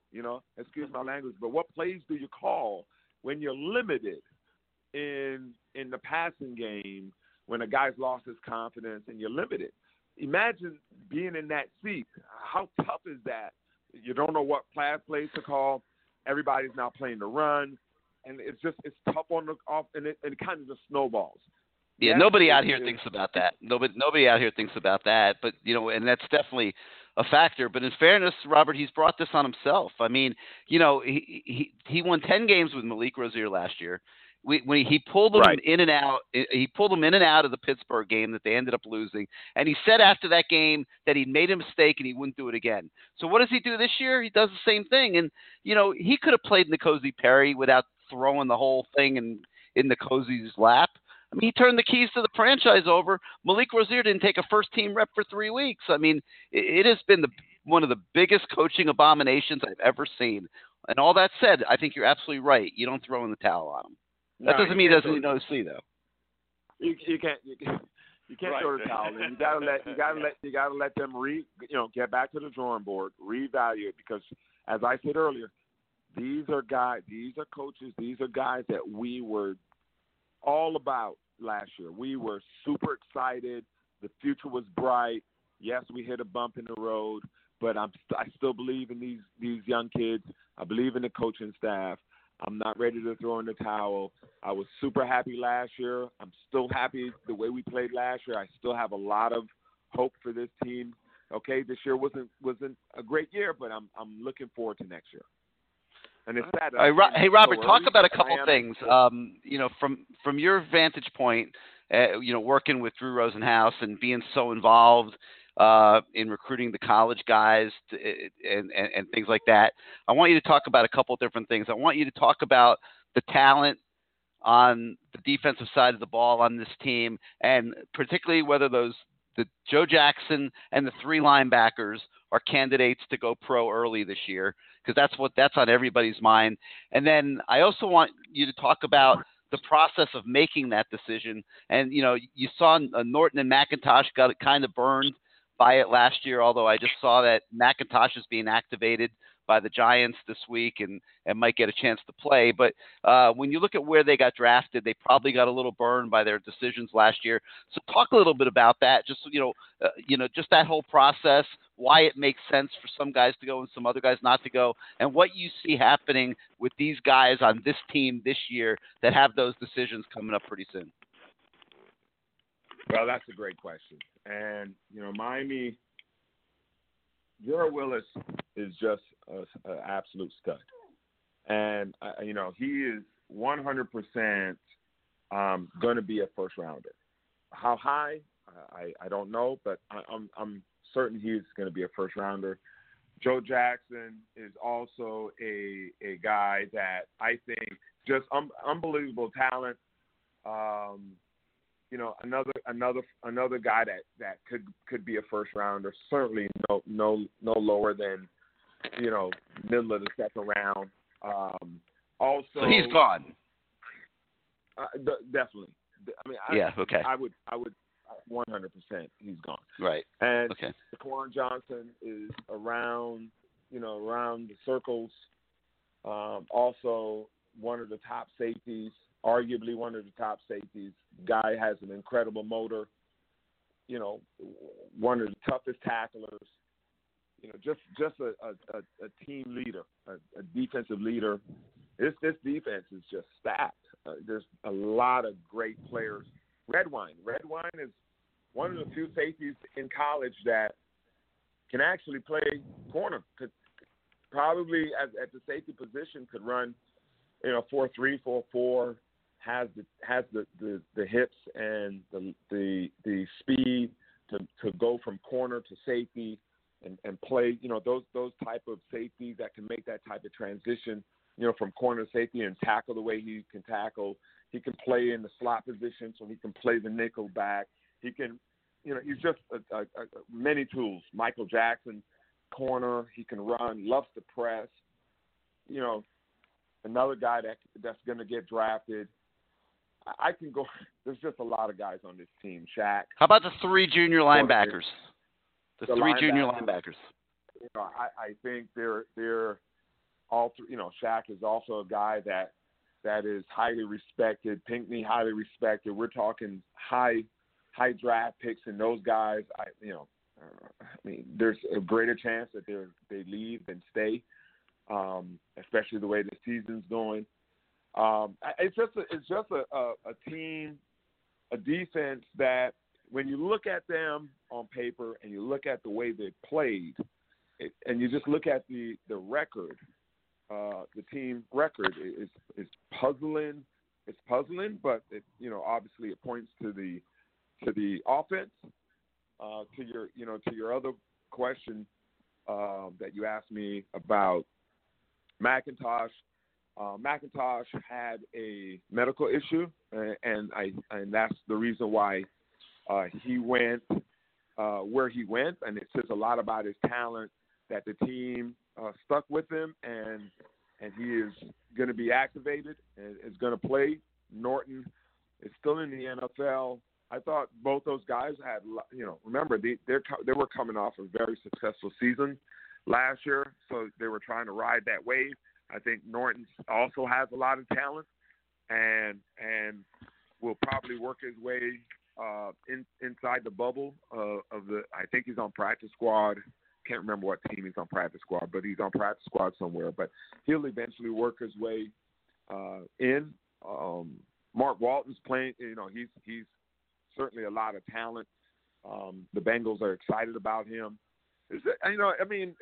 Miami's going to have draft picks every year. Miami's going to have draft picks. These guys are from Florida, from the Southeast, and they're talented kids. That's why it's just very puzzling how we're playing this year. Yeah, there's more Miami offensive linemen in the league in the last 10 years than Bama. It's true. You might not think it, but it's true. Individually, they're a very talented team. Talented players.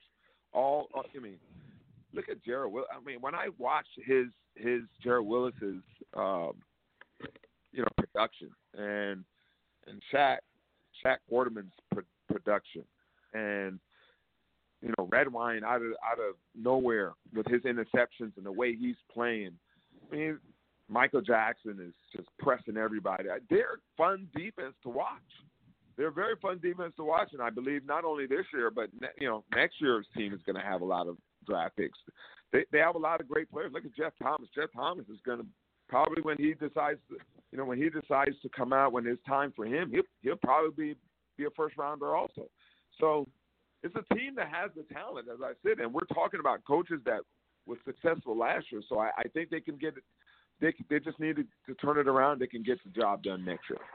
Where are Quarterman and Pinckney projecting right now? I think those guys.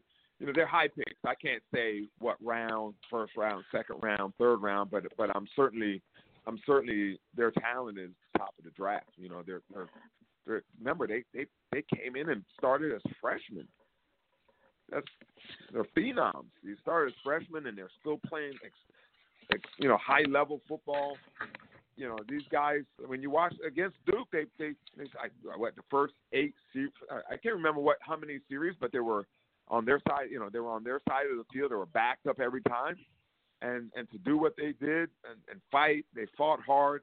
It was a loss, but they fought their butts off, and there's just tons of talent on that team. So high enough to go out, Robert. High enough to go out as juniors. Certainly, those guys have enough talent to leave as juniors. Remember, we're all your callers, including yourselves, were talking about how good this defense is. There's more juniors. Put it this way: there's more juniors coming out of college football going into the draft than ever before, and these juniors are getting drafted higher than the seniors. So we're in times now where in football and basketball, players, they just passed a rule in basketball where you don't even have to go to, they're allowing you to go into the G League, before even they're giving you an option to go to the G League and not go to college. I mean, everyone's trying to, if you have the talent, because of injuries, everyone's trying to get to the money, and you can't blame them. Yeah, well, a lot of your teammates that I talk to say that these guys go to the school to get drafted, not necessarily to win at Miami. If they win, they win. If they don't, they don't. As long as they're in the league, that makes them happy. The attitude isn't the same, and a lot of the posters in CaneSport are saying the same thing. It's just a missing attitude. They walk off the field. They don't run off the field. Is nothing the way you can. No one says you have to taunt people and have all these antics, which were fun, by the way. But there's no emotion. It just seems like they're flatlined. Last year there was certainly a lot of emotion. When you're losing, it's hard to have the emotion. But last year was a lot of emotion. I mean, I remember when we played Notre Dame. It was one of the most energetic college, University of Miami games, certainly in the last 5 years. I mean, it was just amazing in that stadium. The energy, it was electric, and I couldn't have been more proud to be a former player, and I couldn't have been more proud to be just a fan. And I know all the thousands of people that were in that stadium that day felt the same way. We just have to, you can't jump off the bandwagon when things go bad. Instead of where's the leadership though? Robert, where's the leadership? A game like Notre Dame, which was an ass kicking, it's easy to be excited for the whole 60 minutes. But in some of these other games where it's close, yourself, and there's guys on your team that just walked over to somebody and just looked at them funny, and that would have been the last time they made a mistake. You guys rallied around each other. You pushed each other. You challenged each other. I don't see it. That's a great. Certainly the defense has leaders, but on offense, Armand Richards was someone that I think they were looking to be a leader this year. If Mark Walton didn't leave, he would have been a leader this year. I think having those two guys would have helped the quarterback, and maybe he would have played a lot better this year. And so leadership would have developed, but the way things turned out, Mark left, Armand is injured, he can't play football. Hopefully he can play football again one day in his life. But now they're stuck with no leaders, and then the quarterback doesn't play up to his potential, and they put in the freshman, and then Perry's a freshman, so he's obviously not going to lead. I mean, maybe that's it. Maybe they just someone needs to step up and be a leader. That's it. Yeah, the coach. That's always he does. Coaches have to take responsibility for losses. The greatest coaches take responsibility for losses, and they get back to the drawing board. And I'm a big believer in Mark Rick, and hopefully he goes back to the drawing board. All right, Robert. thank you so much for your time tonight. Great insight. Hey, I appreciate you guys. I appreciate you guys, man. It's a great show. I listen to you guys. Let's just continue to support this team, support the coaches. And my kids are getting ready to go to bed. And they want to scream bye to you guys. So go ahead, guys. All right. How many do you have? 13? There's some energy for you. Birth control, Robert. Birth control. Yeah, I know. All right, man. Hey, thank you so much, Bruce. I enjoyed Bruce, it. thank you. I enjoyed it. And Robert, we'll have you on again. Thanks a million. All right, guys. God bless. Thanks, Bye-bye. guys. Bye-bye. Have a great night, guys. Mr. Robert Bailey, Bruce Warner, Sicilian Oven, Point Counterpoint. We thank Sicilian Oven for sponsoring that segment all year. It's been great. And Robert's another in the long line of former Canes who are having a great success out there in the business world. And it was good to get the insight on the draft prospects of those Canes because he's living it every day, and I'm sure they're going to be recruiting a bunch of those guys. So I'm even more concerned than I was at the beginning of the show. I'll be honest. I can't imagine this team next year without Joe Jackson, Shaq Quarterman, and Mike Pinckney. To go with, obviously, Gerald Willis, Sheldrick Redwine, Michael Jackson. This defense is going to take a major hit here, and they got to recruit. I don't like what I see behind those guys. It's not deep enough. It's not as good, and a lot of work to do these next 6 weeks. They got to grind it out, and they got to bring up this recruiting class and keep what they got going on the defensive side of the ball. We got to get to the point where both sides of the line of scrimmage are excelling at the same time. And right now we're flipping back and forth a little bit. So we'll follow it closely here in the coming weeks. Anyway, 563-999-3633, 563-999-3633. You hit the 1 on your keypad if you want to come on the show. Let's get back after it. Let's go out to the 706. You're live on CaneSport Live. You with us? Hello? Yeah, that's you. Hello? Yeah, who's this? Oh, hey, what's up, Gary? How you doing? Doing great. Who's this? Hey, what's up, Sebastian? This is Sebastian. You as concerned about the defense next year as I am? I'm concerned, man. I'll tell you. Well, you really got ahead of me when I wanted to tell you. So where I'm concerned about the defense is I'll give you just 3 players that when we talk about recruiting, how recruiting is going to fix it, I don't know, because I'll give you a perfect example.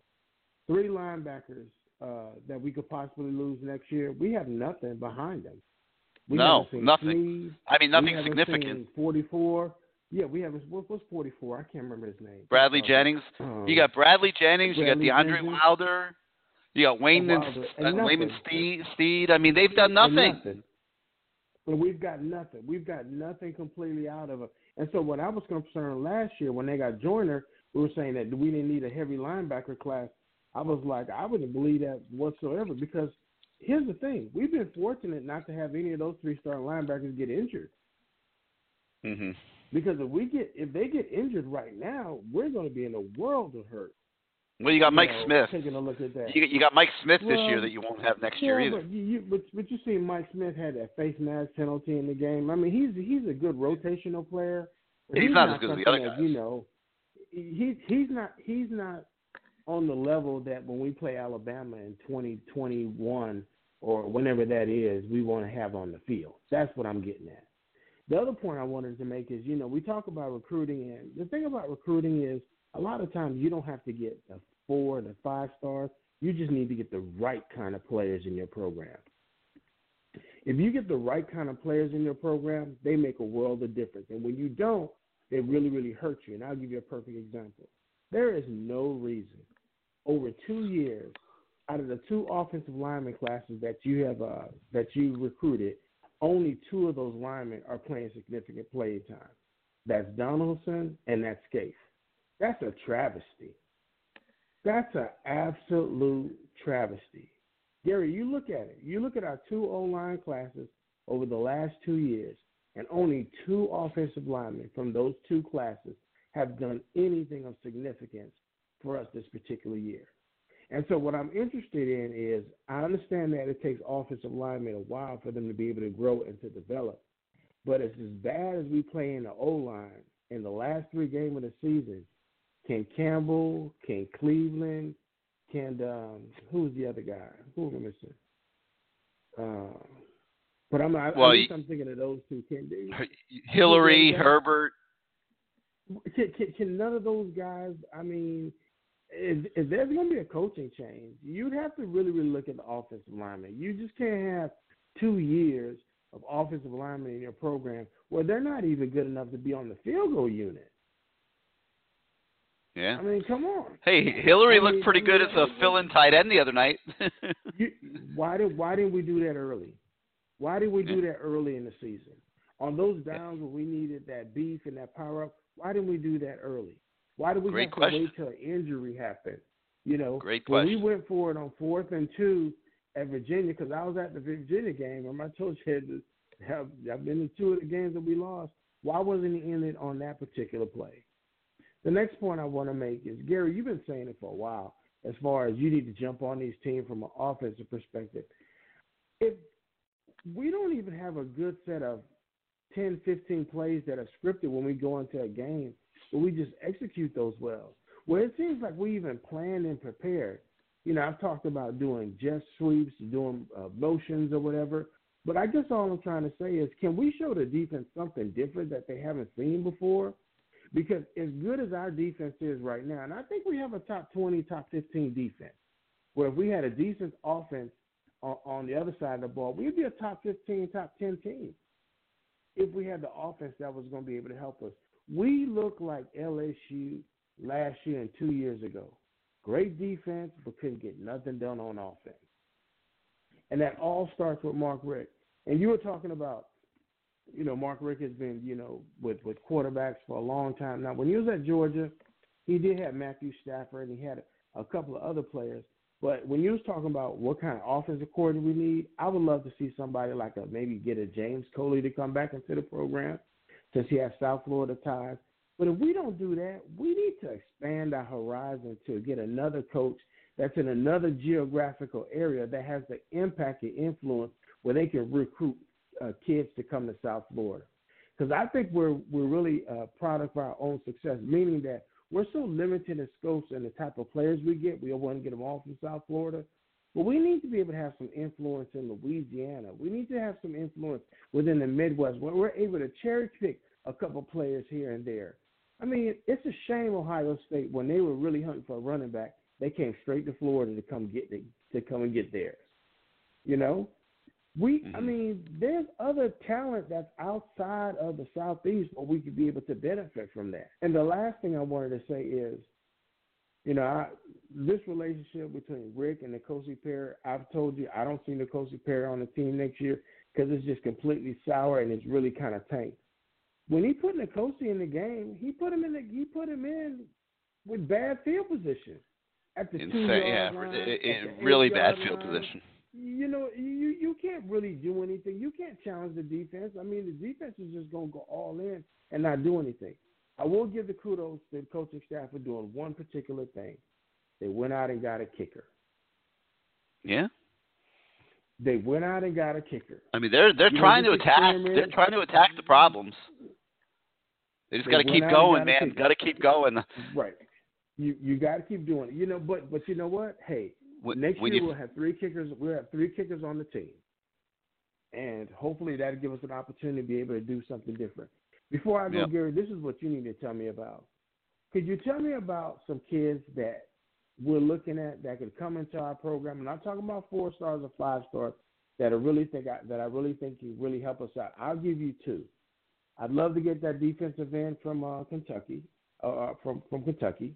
J.J. Weaver? And I'd love I'd love to be able to get him. He'd be a good one. Shucks, who's the other person? He's a bigger kid that should be able to play early in his career. Exactly. And I'd love to be able to get that tight end from Texas, that Wiedmeyer kid. Yeah, I like him too, man. He's a good-looking kid. They like the Zipper kid a lot from Lakeland. He's the number one. here's the deal. Well, I'm just telling you, they really like the right zipper kid from Lakeland, and there's a decent chance they're going to get him unless it changes. I like that kid from Texas also. I hope they take him both. Gary, sometimes I think you have a little smoke up on us. I don't think we're getting What are you talking about? The kid I think we need to get is that Weedmeyer kid. I like them both, yeah. I'm not blowing smoke. I like them both. I'm saying I hope they get them both. I'm telling you, why would I blow? Mark it down. Why would I blow smoke? Well, you don't think they're getting zipper? But what it is I think sometimes Miami fall in love. They fall in love too hard with kids that's in the South, and just to be stood at the altar when something better comes along. Weedmeyer, who's like, I really think he's going to be. He's the kind of kid that comes to Miami that leaves, that ends up being a high draft pick and has a high impact. He's not the 4-star, he's not the 5-star, but he ends up doing something that's really, really good for the program. So put me on hold. But who are some other kids out there that they're not your 4-star, they're your 5-star, but just to fill out your roster on the recruiting side I think could really, really help the team out? Running backs, McIntosh and Mark Richards. Receivers, I think you got to look. If they could get the Hazelwood kid, but I don't know. I don't know how he's going to feel about what's going on now. We're getting Hazelwood. Gary, listen, we're getting Hazelwood. Yeah, I feel strongly about it too, as long as it doesn't change. I like those two tight ends we were just talking about. O-line, I think they got some work to do. I don't think they're going to get Evan Neal. I just don't. I think right now they got to be all in on keeping Tarquin. I think they can keep Tarquin. I think that they're all in on there. I think they'll be okay with Kingsley Ekokon, the kid they're counting on to be a center of the future out of Jacksonville. I think they'll be okay there. That's my instinct right now. Can we get a JUCO offensive tackle? They need to. I hope they're looking. I hope they're looking for that. I agree with you. We need at least two. Listen, if we you need a JUCO lineman, you need a JUCO D tackle, and you need a JUCO linebacker. Gary, I'm gonna tell you this, and you can put me on hold. If we do not have two JUCO offensive tackles on the team, or one JUCO offensive tackle, and then a grad transfer, offensive line is going to be no better than it is this year. Next year it will be no better. With you at all. And I will tell you this right here. I would predict if we take care of those two positions and we get a JUCO offensive tackle and a grad transfer, to me, that's worth at least 2 ball games. A defensive tackle also. Got to get a DT. Got to get a DT or two. I'd like to see one JUCO DT and one grad transfer DT. And I think I feel the same way about linebacker. If those kids are leaving, the cupboard is bare, man. You got to short up. I don't think none of the linebackers should leave. This. Yeah, but did you just hear Robert Bailey? They're not. Trust me, Robert Bailey knows what's going on. Did you just hear what he said? I heard Robert Bailey, but those linebackers are not playing on the level that the LSU linebackers playing on. No, but they're well-regarded kids. They're going to be highly regarded. I agree. I don't think they're playing as well this year as last year. I agree. They're fighting to make a roster spot. They're going to be fighting to make a roster spot, Gary. I promise you. They'll be fighting to make a roster spot where they could come back and they could be like the big plank in the team next year. They will be fighting to make a roster spot. But if they get frustrating because if they get the NFL evals that he was just talking about, they're going to leave. Well, they're going to leave. I shudder to think that's going to be the case because both of those kids will be fighting to make a roster spot. And if we're having a conversation this time next year and they're not on the NFL roster, how unfortunate is that? Well, I don't disagree with that, but hey, I mean, as big a mistake as Norton and McIntosh made, I mean, McIntosh is getting activated right now to play for the Giants this week. So, I guess. Well, I had no problem with McIntosh, but when Norton left, I was just like, look, to get drafted in the 7th round, could you imagine if we had Norton right next to Willis right now? But the thing about Miami though is the defense is not really crucifying us. What's crucifying us is we can't get more than 14 points. We have no threat on the offensive side of the ball that strikes fear in the other defense. But if they get a quarterback and they shore up the O-line with a JUCO and maybe a grad transfer, it could be a whole and maybe a new offensive coordinator or something. That could change real quick because they have talent. They have talent over there. There's a lot of young talent on offense. But if we get a quarterback next year, it's going to have to be a quarterback that can make plays with his legs. It's not going to be a quarterback that we can sit back and trust Mark Richt if we do nothing to change on the offensive side of the ball to just call plays. No. It's going to have to be a quarterback that can make plays with his legs. And if we don't have a quarterback that can make plays with his legs, then we're going to be in trouble. Kelly Bryant might be a pipe dream. We don't know yet. But that is exactly what the doctor ordered right there. So we'll see what happens. Be perfect. He'd be perfect. Thanks. Keep it on hold, Gary. We'll keep this conversation going, okay? You got it, man. Thanks for calling in. Give us a call next week.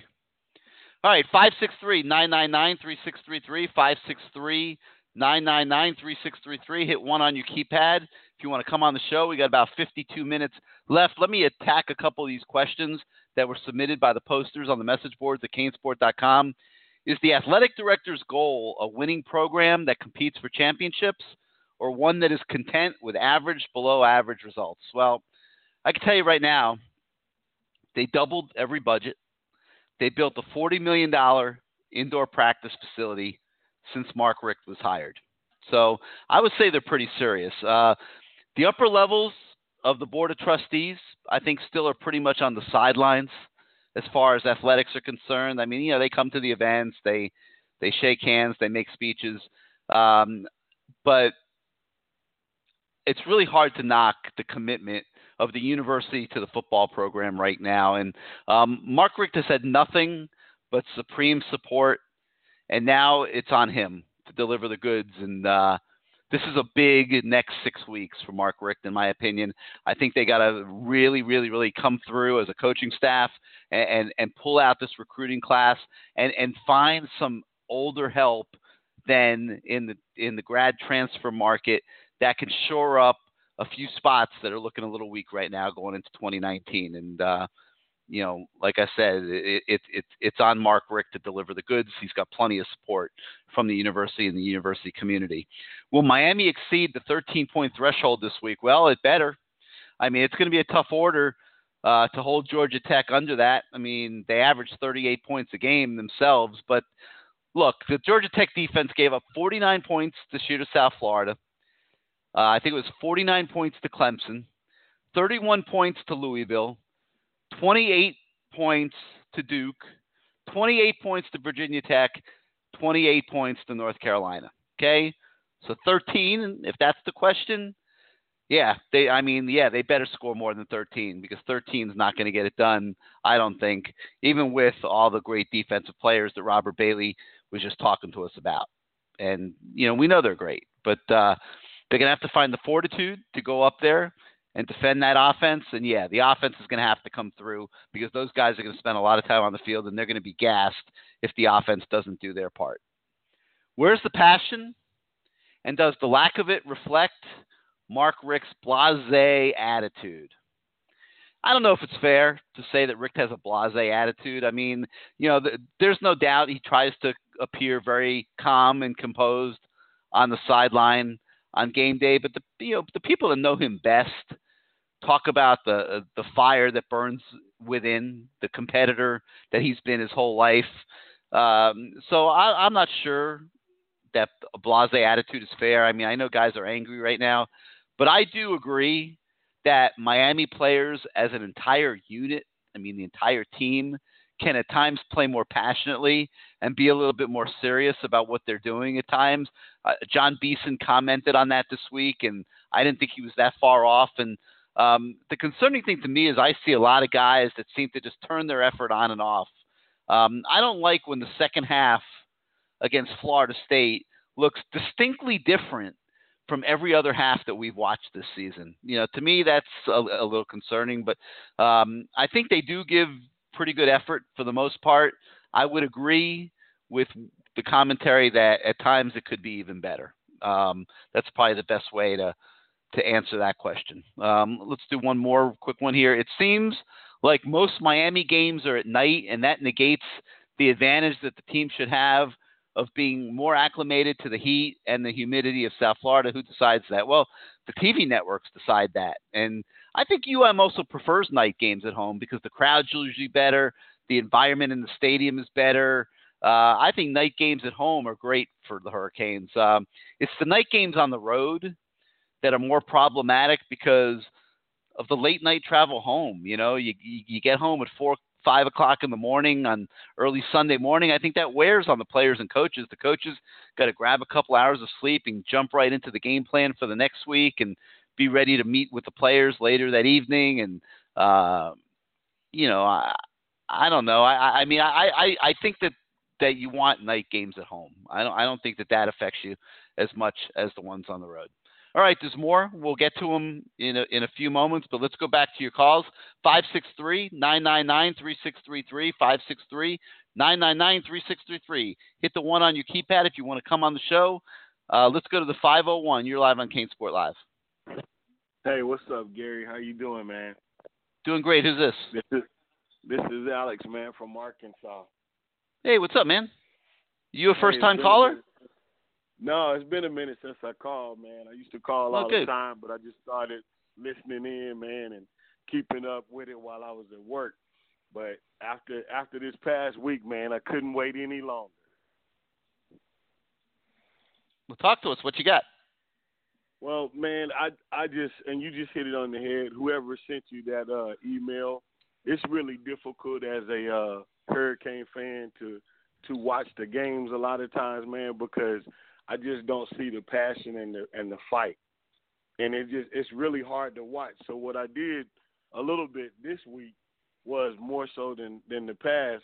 I kind of, because we all have talked about the play calling, I kind of zeroed in on the offensive line, and the last game after game, man, I'm watching guys. The first rule is when you're first learning this in Little League, Gary, is you block your man to the whistle blows. Man, I'm watching guys that don't even fire off the ball. I'm watching guys that miss their blocks and just turn around and start ball watching. They don't go look for anybody else to block.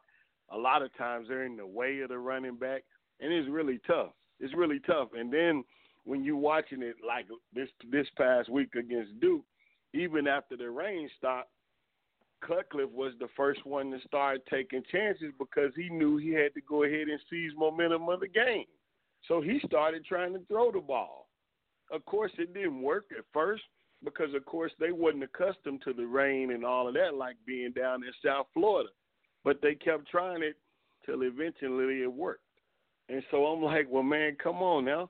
You got to at least do something. And I hate to just, like, be one of those guys that just, like, jump on Mark Rickman because he really seems like a really good guy.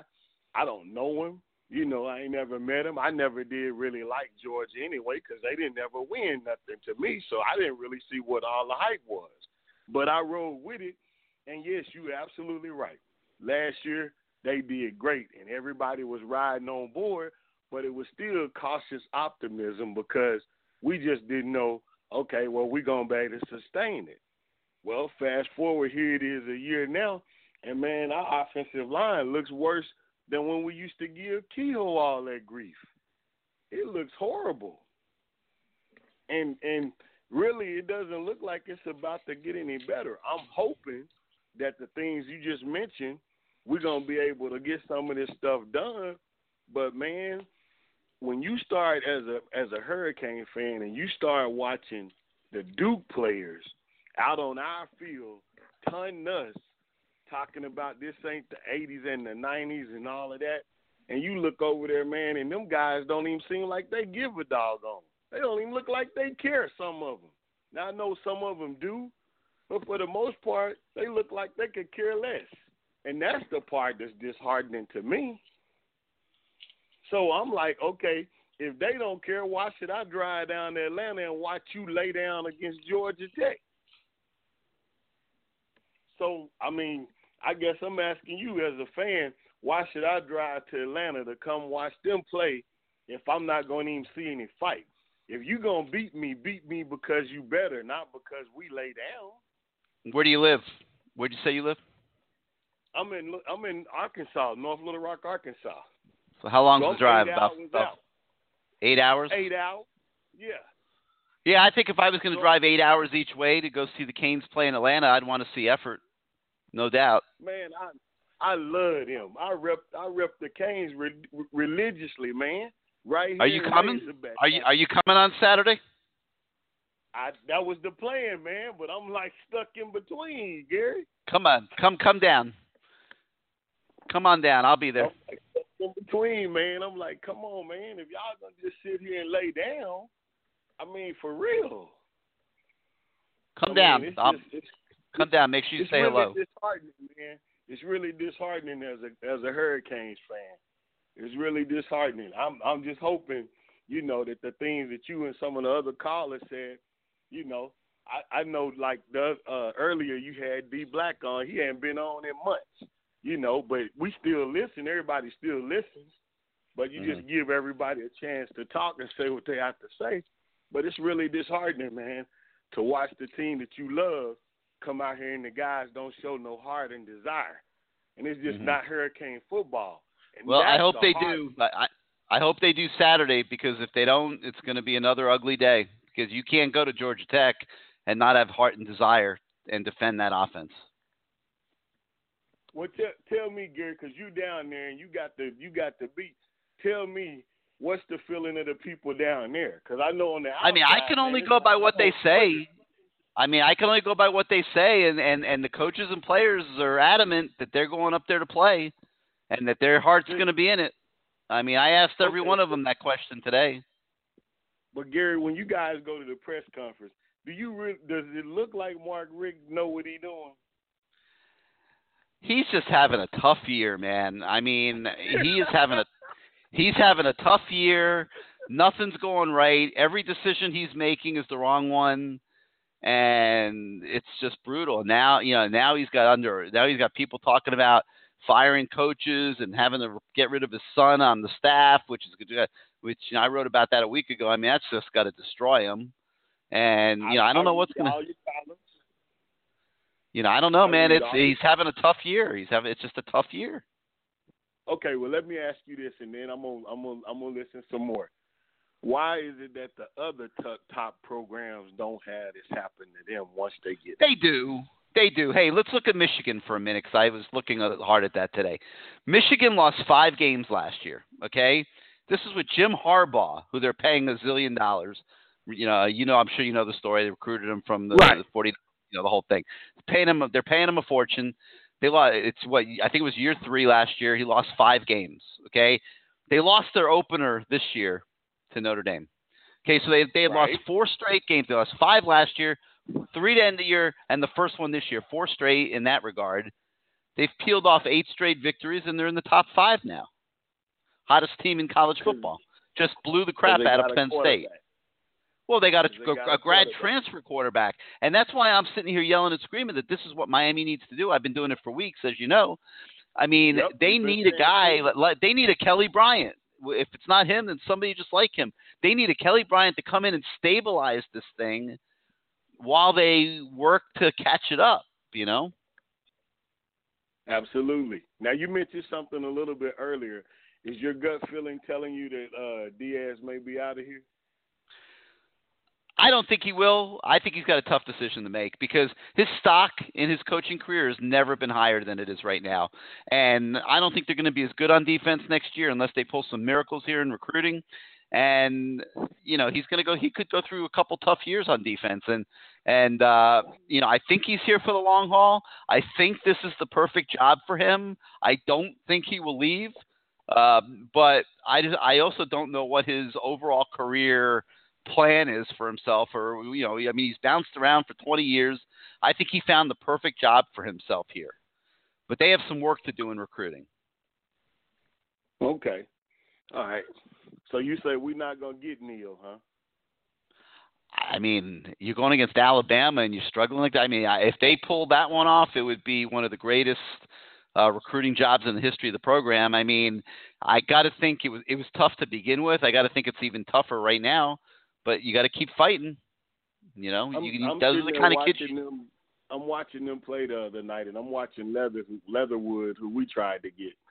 He's not only blocking his man, he's going down the field. He's looking for other people to block, leading the running backs into the end zone. And I'm like, man, okay, all it just takes is effort. Sure, you're going to miss some blocks, but you can't just sit up here time after time and you just turning around watching the guy run the ball.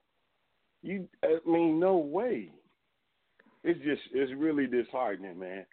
It is. It's tough. So, all right. Well, hey, thanks for calling in. We appreciate it, and give us a call next week.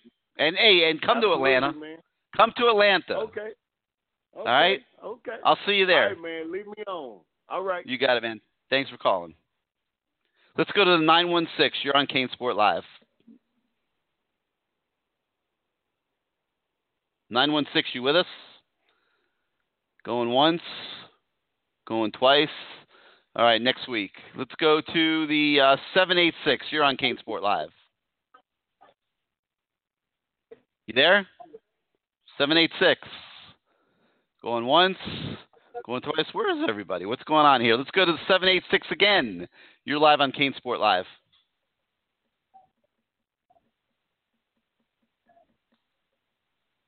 $786, going once, twice, three times. All right, let's go to the 954. You're live on CaneSport Live. Gary. There we go. Who's this? This is Joel. Hey, what's up, Joel? What you got for us this week? Well, as usual, I just feel like everybody just needs to take a deep breath, relax. I mean, it's not ideal to be losing these games by any means. I can totally understand that. I think Mark Richt is well aware of the limitations of his team. And I think he can't just come out and say that when he's being questioned, for example, by the media or whatever. I think they're still dealing with the sanctions and having the hit to the scholarships. And I think coming even into the season, one of the things that was brought up was the issue of depth. There was talk, if I'm not mistaken, about depth on maybe the offensive line, tight ends. There was a question about depth. So there's still issues, and even as people are talking about the defense, there's issues as far as depth. I mean, where's the linebacker depth? So this team wasn't exactly rolling. I hate to continue to use the same word, but the team wasn't exactly rolling with a lot of depth coming into the season. And we saw that easily with the tight end, which very well could have impacted blocking for running. We've been seeing issues in terms of running and passing, and we don't even know how much the tight end has affected that. Yes, Brevin Jordan is a great receiving tight end, but he's just a freshman. I'm sure he's had difficulties dealing with those defensive ends. But I'd definitely say the elephant clearly in the room is the offense. And I think Rick definitely does need to stick to one quarterback. I understand what he's trying to do. He's trying to work Nkosi in. I don't think he's fully confident in Nkosi. But he's still got to stick to one guy. I agree, but so why did he start the whole thing? Like, why? Just why? I ask myself the question every day. Why did he do this? He turned a 9 or 10 win season into a 7 or 8 win season. Probably, or possibly even a 6. Or hey, let's look at the worst case. It might even be a 5 at this point. Can you imagine? Yeah. I wonder if Nick Saban, because everybody's shooting for Nick Saban. I wonder if Nick Saban is the one that kind of created all of this, because if you look at what Clemson did, you got to wonder if Clemson was just trying to find a way to, as far as how to dethrone Alabama, taking a page out of their book by finding the next best thing at quarterback. I wonder if Rick was trying to follow suit. Well, but here's the difference, okay? Clemson went out. They recruited the top quarterback in the country. The kid is an absolute stud. I've seen him live on multiple occasions, and I was just in awe of what I was looking at. I knew the kid was going to be a superstar in college, and this kid is can't miss. He's going to be a top shelf, top of the draft NFL guy, no question, okay? So Clemson's taking a kid like that and pushing aside Kelly Bryant, no problem.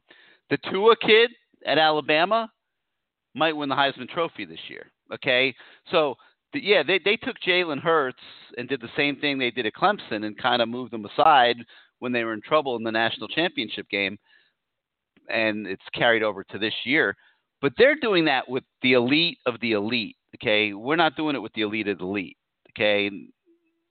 And that's the difference. So if that's what the goal was, and I'm not arguing with you, it might have been the goal because nothing else makes sense to me. It was a horrible decision because he's not the elite of the elite. He's not mature enough. He's not ready to even begin to handle what was put on his plate.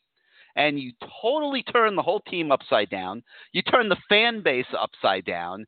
You created all kinds of division out here in the world with the Malik camp and the Cozy camp and all the anger and madness that's been going on. And we see it every day on the message boards. And God forbid somebody like myself gives an honest opinion and says that this kid, the Cozy Perry, is nowhere near ready for this.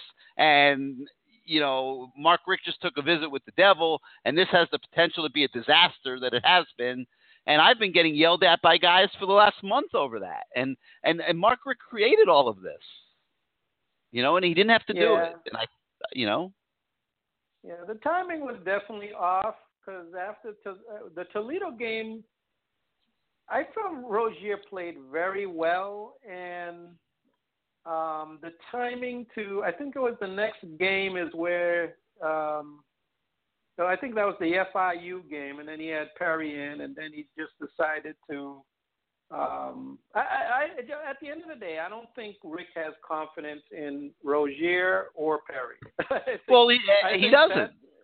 He doesn't. Okay, look, he could have left Malik Rozier alone this year and probably had a 9-win team and gone to Charlotte and gotten his butt kicked by Clemson again. Let's be honest, because they're not beating Clemson with any quarterback. Okay, they would get blown out again, more than likely against Clemson. So he could have done that. Now, giving him the benefit of the doubt, I think he was trying to see what would happen.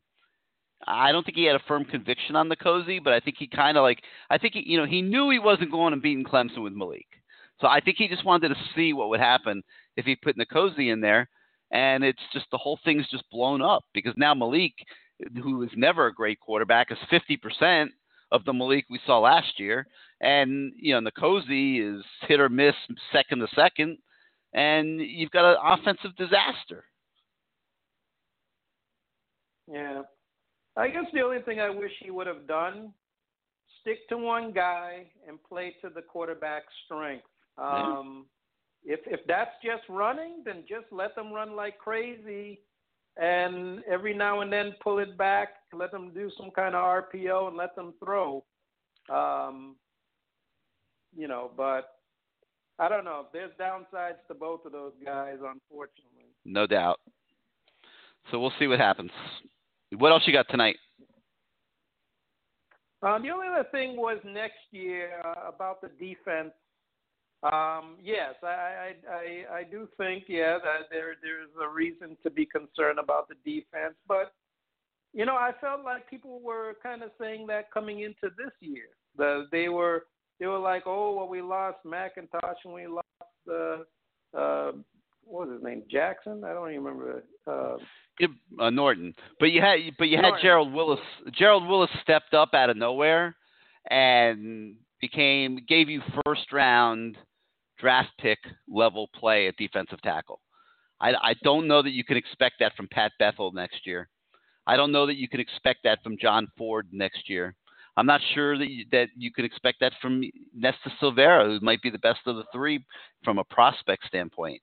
And, who is going to make plays at defensive tackle next year? I think that's a huge question.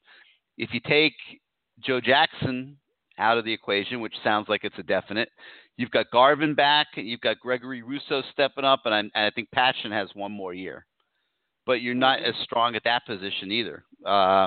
So, that's going to be a work in progress. If those two linebackers leave, Quarterman and Pinckney, you probably got to move McLeod into the middle, I would think, and see what you could fill in around him, but you're not going to be anywhere near as strong at linebacker. You're losing Michael Jackson at corner. You're losing your two safeties, Jaquan Johnson and Redwine. You're going to have to hope that Gervin Hall and Amari Carter are ready to do it as, young safeties who have been groomed. Bandy will be back at corner, and then we'll see who plays the other corner. But it's going to be much more of a challenge if all these guys depart. If you lose the juniors on top of what you're losing senior-wise, that's going to be a tall order next season. But first, we got to get through this season, I guess. Right. I don't know if you mentioned anything about Amon Richards' brother. Are we still in the mix for him, or? Yeah, in the mix, no doubt. But he's got a lot of teams after him. I hopefully this little losing spell doesn't affect him, but he's definitely still in the mix. All right. All right. So thanks good. for calling in. Give us a call next week. All right. Take care later. Thank you. All right, let's go to 305. You're live on CaneSport Live. You with us? 305. Going once. Going twice. Guys, don't hit one on your keypad if you don't want to come on the show, okay? Number's 563-999-3633, 563-999-3633. You hit one on your keypad if you want to come on the show. If you're just calling in to listen to the show, do not hit one on your keypad because it's putting you in the queue. And then when I bring you on, there's silence on the other end. We've had that 3 times now in the last 15 minutes. So hit one on your keypad if you want to come on the show.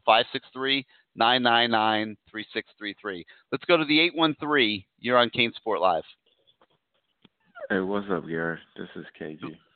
Hey, what's up, KG? What you got for us, man? This is the first time I'm calling, but I guess different. Oh, good. Welcome. Desperate times. No, man, we like first-time callers. Thanks for taking the plunge. Yeah, desperate times require desperate measures, and as far as we're looking right now, it seems pretty desperate. In the last 3 weeks, scored 14, 13, and 12. Yeah. So I'm definitely feeling we're in need of a new offensive coordinator.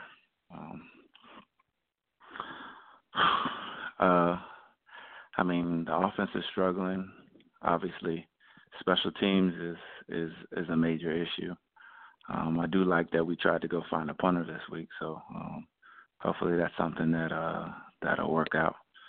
And even the defense, as far as us, we're top 5 in a lot of different categories, but to me the most important category is points, and we're like number 20, and that's the best part of our team. So right now it's just definitely a lot of things that are not going right, and we definitely need to shake up the coaching staff, offensive line, definitely the play calling, and definitely quarterback coach as well. Yep, no doubt. No doubt. You're preaching to a lot of choirs out here talking about those subjects. So what else you got? Anything else? No, that's just that's the basic things. Hopefully things look up this week at Georgia Tech. I'm hoping that the best thing that's been going for us is the defense. So hopefully all the guys come to play. As far as this, like I said, this is a whole desperate time. But as far as the linebackers are concerned, I know Robert Bailey was saying that they may be considering coming out. I definitely don't think those guys are ready. The defensive line has played well this year. Secondary is played all right, but the linebackers, I don't think they've played as well as they've played in the past. At least as freshmen, as freshmen, it was building up, the Bermuda Triangle. I was looking to see that kind of development from those guys. And to be honest with you, I haven't really seen it to that level. I mean, they're okay, but to say that they're going to be first, second round, third round draft picks, I don't really see that yet. So I mean, hopefully against Georgia Tech, they go ahead and they prove me wrong. But as of right now, I don't really see that. Mm-hmm. All righty. You got anything else? No, you just go ahead and put me on hold, and hopefully, like I said, hopefully we'll pull through this week and win out. So go Canes, man. All right, man. Thanks for taking the plunge. Couple more questions from the message boards at CaneSport.com. The posters, how is it humanly possible that Miami doesn't have a quarterback commit in this class? What's even more insane is that only one kid was recruited the entire cycle.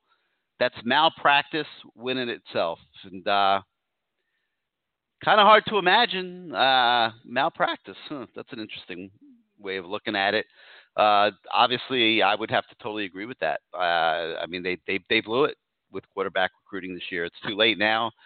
Most of the quarterbacks out there, and there weren't a lot of them this year now. It was a down year for quarterbacks, but the ones that were out there have now pretty much picked their programs, and that's why I think they're smart if they're looking at the grad transfer market. And Kelly Bryant's the first one. Who knows whether they'll win out on that battle. A lot of schools want him, and so it's not going to be easy for sure. But it's good to see that they're at least trying, and I think that's a big positive in that regard. Let's see. His first 2 years, Rick had the program headed in the right direction. This year, the team has taken a gigantic step backward, and Rick is responsible for it. If he can't get us out of this black hole, then they should hire someone who can. There should be major staff changes after the season's over. There has to be if Mark Richt hopes to survive. Well, I mean, you got a 3-year sample size now, okay? This is not like 1 year, year 1, year 2. Now you have 3 years, and if you look at the 3-year sample size, that would seem to suggest that some tinkering is in order. But what I can tell everyone is that Mark Richt is very loyal to this group of guys. I know that he cherishes having his son on his staff. I know how important that was to him, and I know how important it is to him to call the plays. So giving up on any of those things is going to be excruciating for Mark Richt. So it seems that he has to make a change or two here to change things up, do things a little bit differently. But do I think it's guaranteed? No, I don't think it's guaranteed by any stretch of the imagination. But I do think that if he doesn't do it, he's making a huge mistake, and things could get a little dicey around here down the road. So I hope he does a couple things. I think for the most part that the staff is a really good staff. And I think he does have a good, loyal group of guys that work well together. They're obviously going through some adversity now, but he needs to make a couple moves, and hopefully he'll do that. Should the fan base just accept mediocrity? And is that all that Miami's going to be for the considerable future? I would say absolutely not. Like, no, you don't accept mediocrity, and you shouldn't accept mediocrity.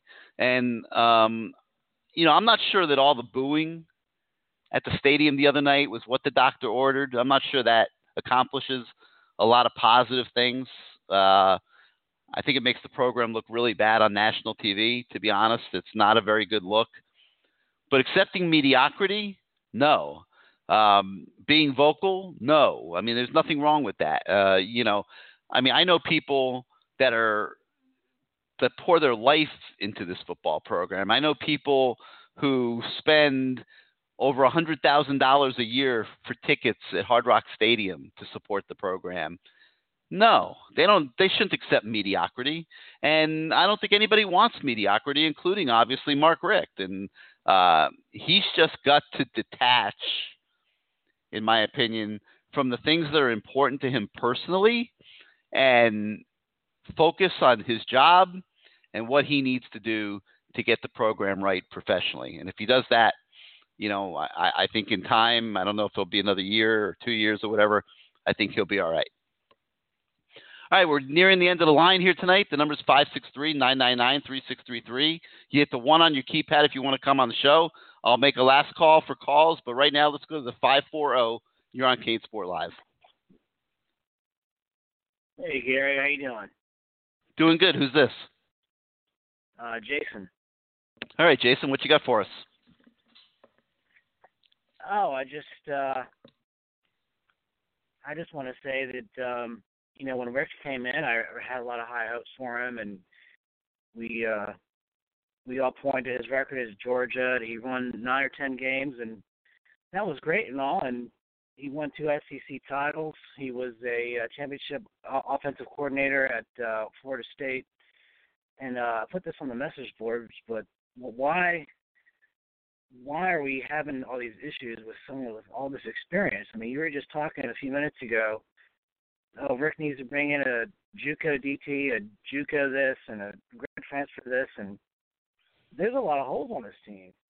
There's not depth on the defense if all these guys leave, and Rick is a guy who should be he should know what a SEC line looks like. He should be good enough to evaluate guys to come in, and I'm just in a way I'm kind of shocked that he's just had this poor recruiting of bringing in offensive linemen, and that he's expecting these guys, these mediocre guys on the line to be able to get a push. It's almost like he's stubborn, and I didn't want to believe that at first, but I have no other conclusion to come to. That the game's passed him by, and he's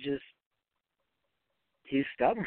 That's what I think. I mean, the game has passed him by. How could the game have passed him by? It's a guy that spent his whole life coaching football. He's 58 years old. You got guys like, Saban and these guys that are 66 that are winning at the highest level. I mean, I don't buy the game passing by stuff, really. I mean, he just has to tighten it up. I mean, he's got to pick it up. That's all. I mean, he's capable of doing it. It's not a question of whether the game has passed him by. It's a question of, is he willing to work hard enough at this stage of his life that he needs to do to accomplish what he's trying to accomplish. Nick Saban is 66, but he's still willing to put in the time. Are you willing to put in the time, and are you willing to work hard enough at this stage of your life to accomplish what you need to accomplish? I think that's a better way of looking at it than saying the game has passed him by. Right. Well, to follow up on that, Nick Saban's not calling the defense. He's not coordinating. And no. Rick had his moment as an OC running a pro-style offense. Then he comes here and he's trying to coordinate after not doing it for a long time. And so, yeah, maybe he could do it as a CEO, but it's almost like he's doing too much, like a caller mentioned earlier. But let's also be fair for a second, and let's look at the flip side. The flip side being he's got a bad offensive line, and he's got average as can be quarterbacks. And I don't care if you're the greatest offensive coach in the history of football. If you don't have an offensive line and you don't have a quarterback, how are you supposed to have a great offense? So yeah, I agree. The truth is probably in the middle. If we just totally detach emotionally and look at it for what it is, the truth is probably in the middle. He could be doing a better job of what he's doing, and he's got a lot of problems he's trying to work around. It is his fault, though, that he doesn't have a quarterback or an offensive I agree. line. No doubt. No doubt. They've done a horrible job recruiting quarterbacks. No argument. And the Serials, maybe he's a good offensive line coach, but he's not a good recruiter. I mean, imagine you're Art Kehoe, okay, who tried to get Mark Richt to hire him, okay? Yeah. And you're sitting there. You're unemployed for the last 3 years. And I'm not saying Mark Richt should have kept Art Kehoe. That's his decision. But I'm just saying, imagine you're Art Kehoe, who's been sitting there unemployed for 3 years, who coached the Miami offensive line for all those years, and you're watching the mess that's going on every Saturday right now. He's got to be dying.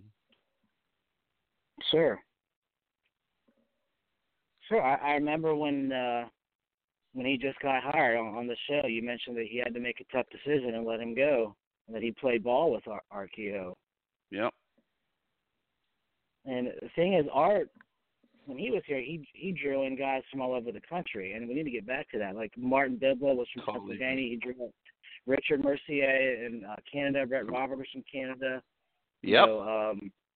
He went where you needed to go to get the kind of kids that you need to be the kind of team and that you want to be. And that's what they're missing right now. Everything's state of Florida for the most part a bust. Well, and so I think it's a mistake. And I think part of it is that maybe in some cases he doesn't have the guys that can recruit and go out and do that. Yeah, so who is the guy that's really focused on the O-line recruiting? Is it just Cyril's? Well, Cyril's, yeah. He's the only one? Pretty much. I mean, you got guys that'll pitch in their areas and stuff around the state, but, I mean, he's pretty much the guy that's got to go recruit the offensive linemen. And he's getting okay guys. I mean, a few of these guys will end up being decent players. Yeah. But it's very hard to recruit the offensive line if all you're doing is recruiting the state of Florida. Because Florida's going to get a few, Florida State's going to get a few, you're going to get a few, but there's just not that many good ones to go around. It's not like recruiting defensive backs. Yeah, how about in terms of strength and conditioning as far as the O-line? Like if you think back to when we had our good teams and how guys looked and how the strength is developed, do you think that's an issue at all, or is it just... I mean, it clearly is. I mean, it looked like it was moving in the right direction, but I haven't seen them moving too many guys this year. Yeah. So, I mean, it clearly is still a little bit of an issue, I would think. Now, I think they've done some smart things. I thought it was smart to redshirt Corey Gaynor this year because, he's spending the year in the weight room, and I could see he's getting bigger and stronger, and that'll help him be a better center next year. They're redshirting a few of the young kids, Campbell, Reed. I think that was a really, really smart move. So, I mean, they're doing some smart things with some of the young kids. We'll just have to see how they develop. So you think it all comes down to him working harder then? Well, I don't want to say that. I mean, he's not like punching the clock with me. I mean, I don't want to say he doesn't work hard. I'm just saying that right now, what I'm looking at a 6-week, I don't know what the right word to use is, but you got 6 weeks till the early signing day. And, I mean, if I'm running that program, I mean, it is balls to the wall from 6 a.m. to at least 11 p.m., and we are leaving no stone unturned one day for the next 6 weeks. And I'm saying, sorry to the wives and kids, but we're busy. That's what it's going to take to get through this. This is not going to be an easy 6 weeks, but it's so critical. It's a critical 6 weeks to the future of this program. Sure, yeah. I mean, but the thing is, here's my concern. I was mentioning this earlier. When he was hired, I remember he said that in his press conference, in his introductory press conference, he said, we're not going to try to outsmart anybody, but we're just going to really just work hard and try to execute. And it's like we're still hearing that now. And I remember on an interview, he said he was telling his guys, see this playbook and that this is overrated. What matters is what you do. And there's truth to that, but like you mentioned before, there's the passing game needs some work. And I'm not sure if, like you said earlier, I'm not sure if he's the type of guy who would want to give up the play calling. And then I also remember when he was hired that you mentioned that he's the type of coach that lets his coaches work shorter hours or something about spending time with families. He doesn't work them to death. So are you saying coaches love working for him because they get that time. And right. Listen, there's nothing saying that you can't win doing that. It's not typical of this business. I mean, most staffs are not like that. Most head coaches are not like that. They believe that it's a 100%, especially during the season, unequivocal total commitment. I'm not saying that the opposite of that can't work. I mean, we don't know. But, I'm talking about these next 6 weeks right now. This is a critical 6 weeks that we're getting ready to go into here. You got to win a few games and get bowl eligible, no doubt. But the recruiting that is going to go on in these next 6 weeks, what kids they're able to keep, what kids they're going to have to replace, who they replace them with, what decisions they make on who to take in terms of JUCOs and grad transfers and things like that. I mean, these are critical decisions these next 6 weeks that are getting ready to be made that are going to shape the next 3, 4, 5 years of the program. So, I mean, what does your gut tell you? You think he? I have no idea. We'll see. We'll be on the front lines for you guys every minute of every day. You know, the Kelly Bryant thing, has come up in the last few days. We were all over that today. I mean, we'll be all over it for you guys, but I don't know what's going to happen. We'll see. Do you think he's more likely than Jalen Hurts? You don't think Jalen Hurts is a? I think Jalen Hurts is going to go to the highest bidder. To be honest with you, I mean, I don't. Yeah. I don't see Jalen Hurts factoring in here. Okay. All right. Well, thanks. Thanks for taking my call. Thanks for the coverage. No sweat, man. Thanks for being part of the show. Have a great night. You too. All right, let me attack these last few questions that came in from the message boards at CaneSport.com. Want to talk about what's going through Mark Richt's mind the last 3 games. Is he playing political games? Is he, is his rhythm so offbeat with the quarterback rotations, et cetera, et cetera, et cetera? Like I said earlier in the show, I can't explain a lot of it. I mean, the sub patterns with the quarterbacks, putting the cozy in the game with the ball buried deep on their end of the field, saying for multiple weeks that he was starting Malik Rozier because he gave him the best chance to win, then benching him in the fourth quarter, including a drive to try to tie the game, something Rozier had great success with last season, late drives. I mean, none of it makes sense. I mean, I'd chalk it up to him just having a really, really, really tough year where just everything's going wrong, every decision's not working. It's just like it's like a stampede of misfortune, really. The one thing I'd like to see is I'd like to see Mark own a little bit more of it. I think that's important. I think he's got to own it. I think he's got to feel it. And I think he's got to make his decisions here that he's going to make in the next few weeks moving forward based on reality and the reality of what he's seen over 3 years. And I haven't heard this is all on me. And this year, so much of it really is. And my opinions are usually not that severe in that direction. I'm not big on I think coaches are over criticized sometimes. In this case, I think this season and what's happened this season, the greater majority of it is on Mark Richt. And I think that he's got to, like I said, he's got to own it. He's got to identify what the issues are. He's got to accept the ones that involve him and that he has to deal with directly.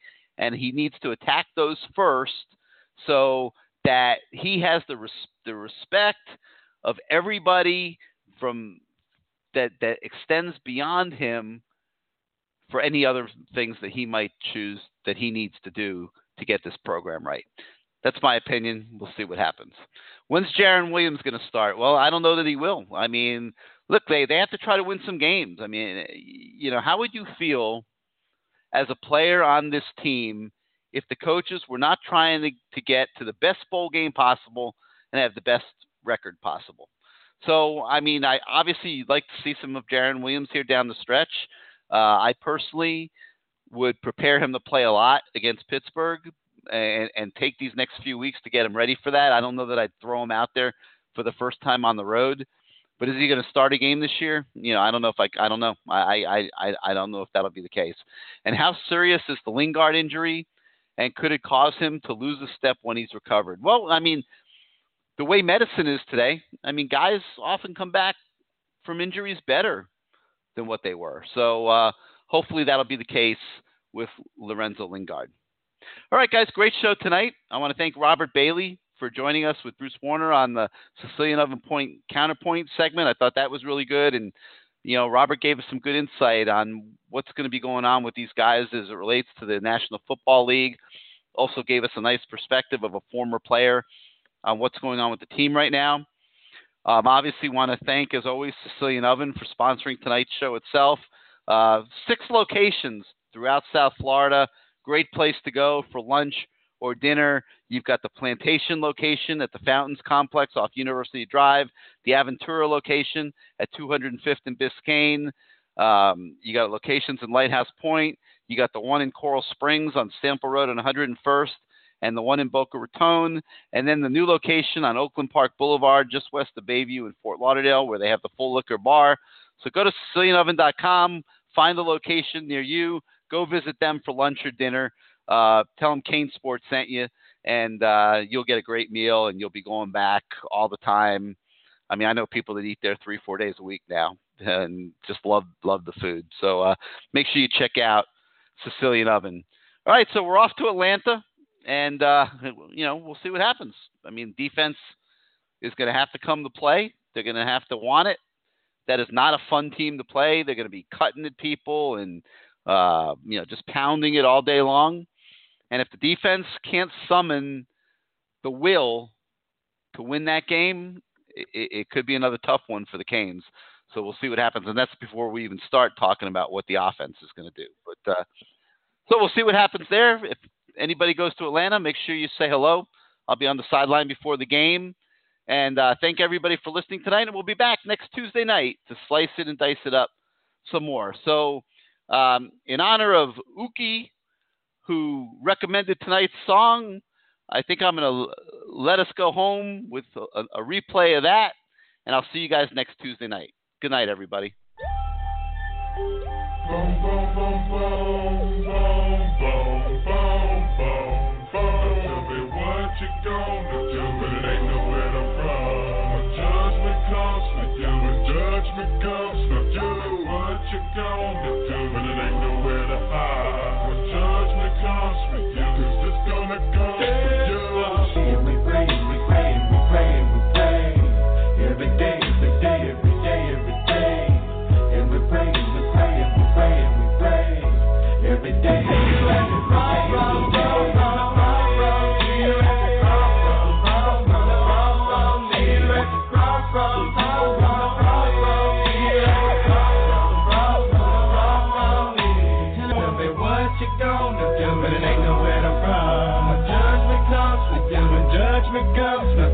What you gonna do when it ain't nowhere to hide? When judgment comes for you, 'cause it's gonna come.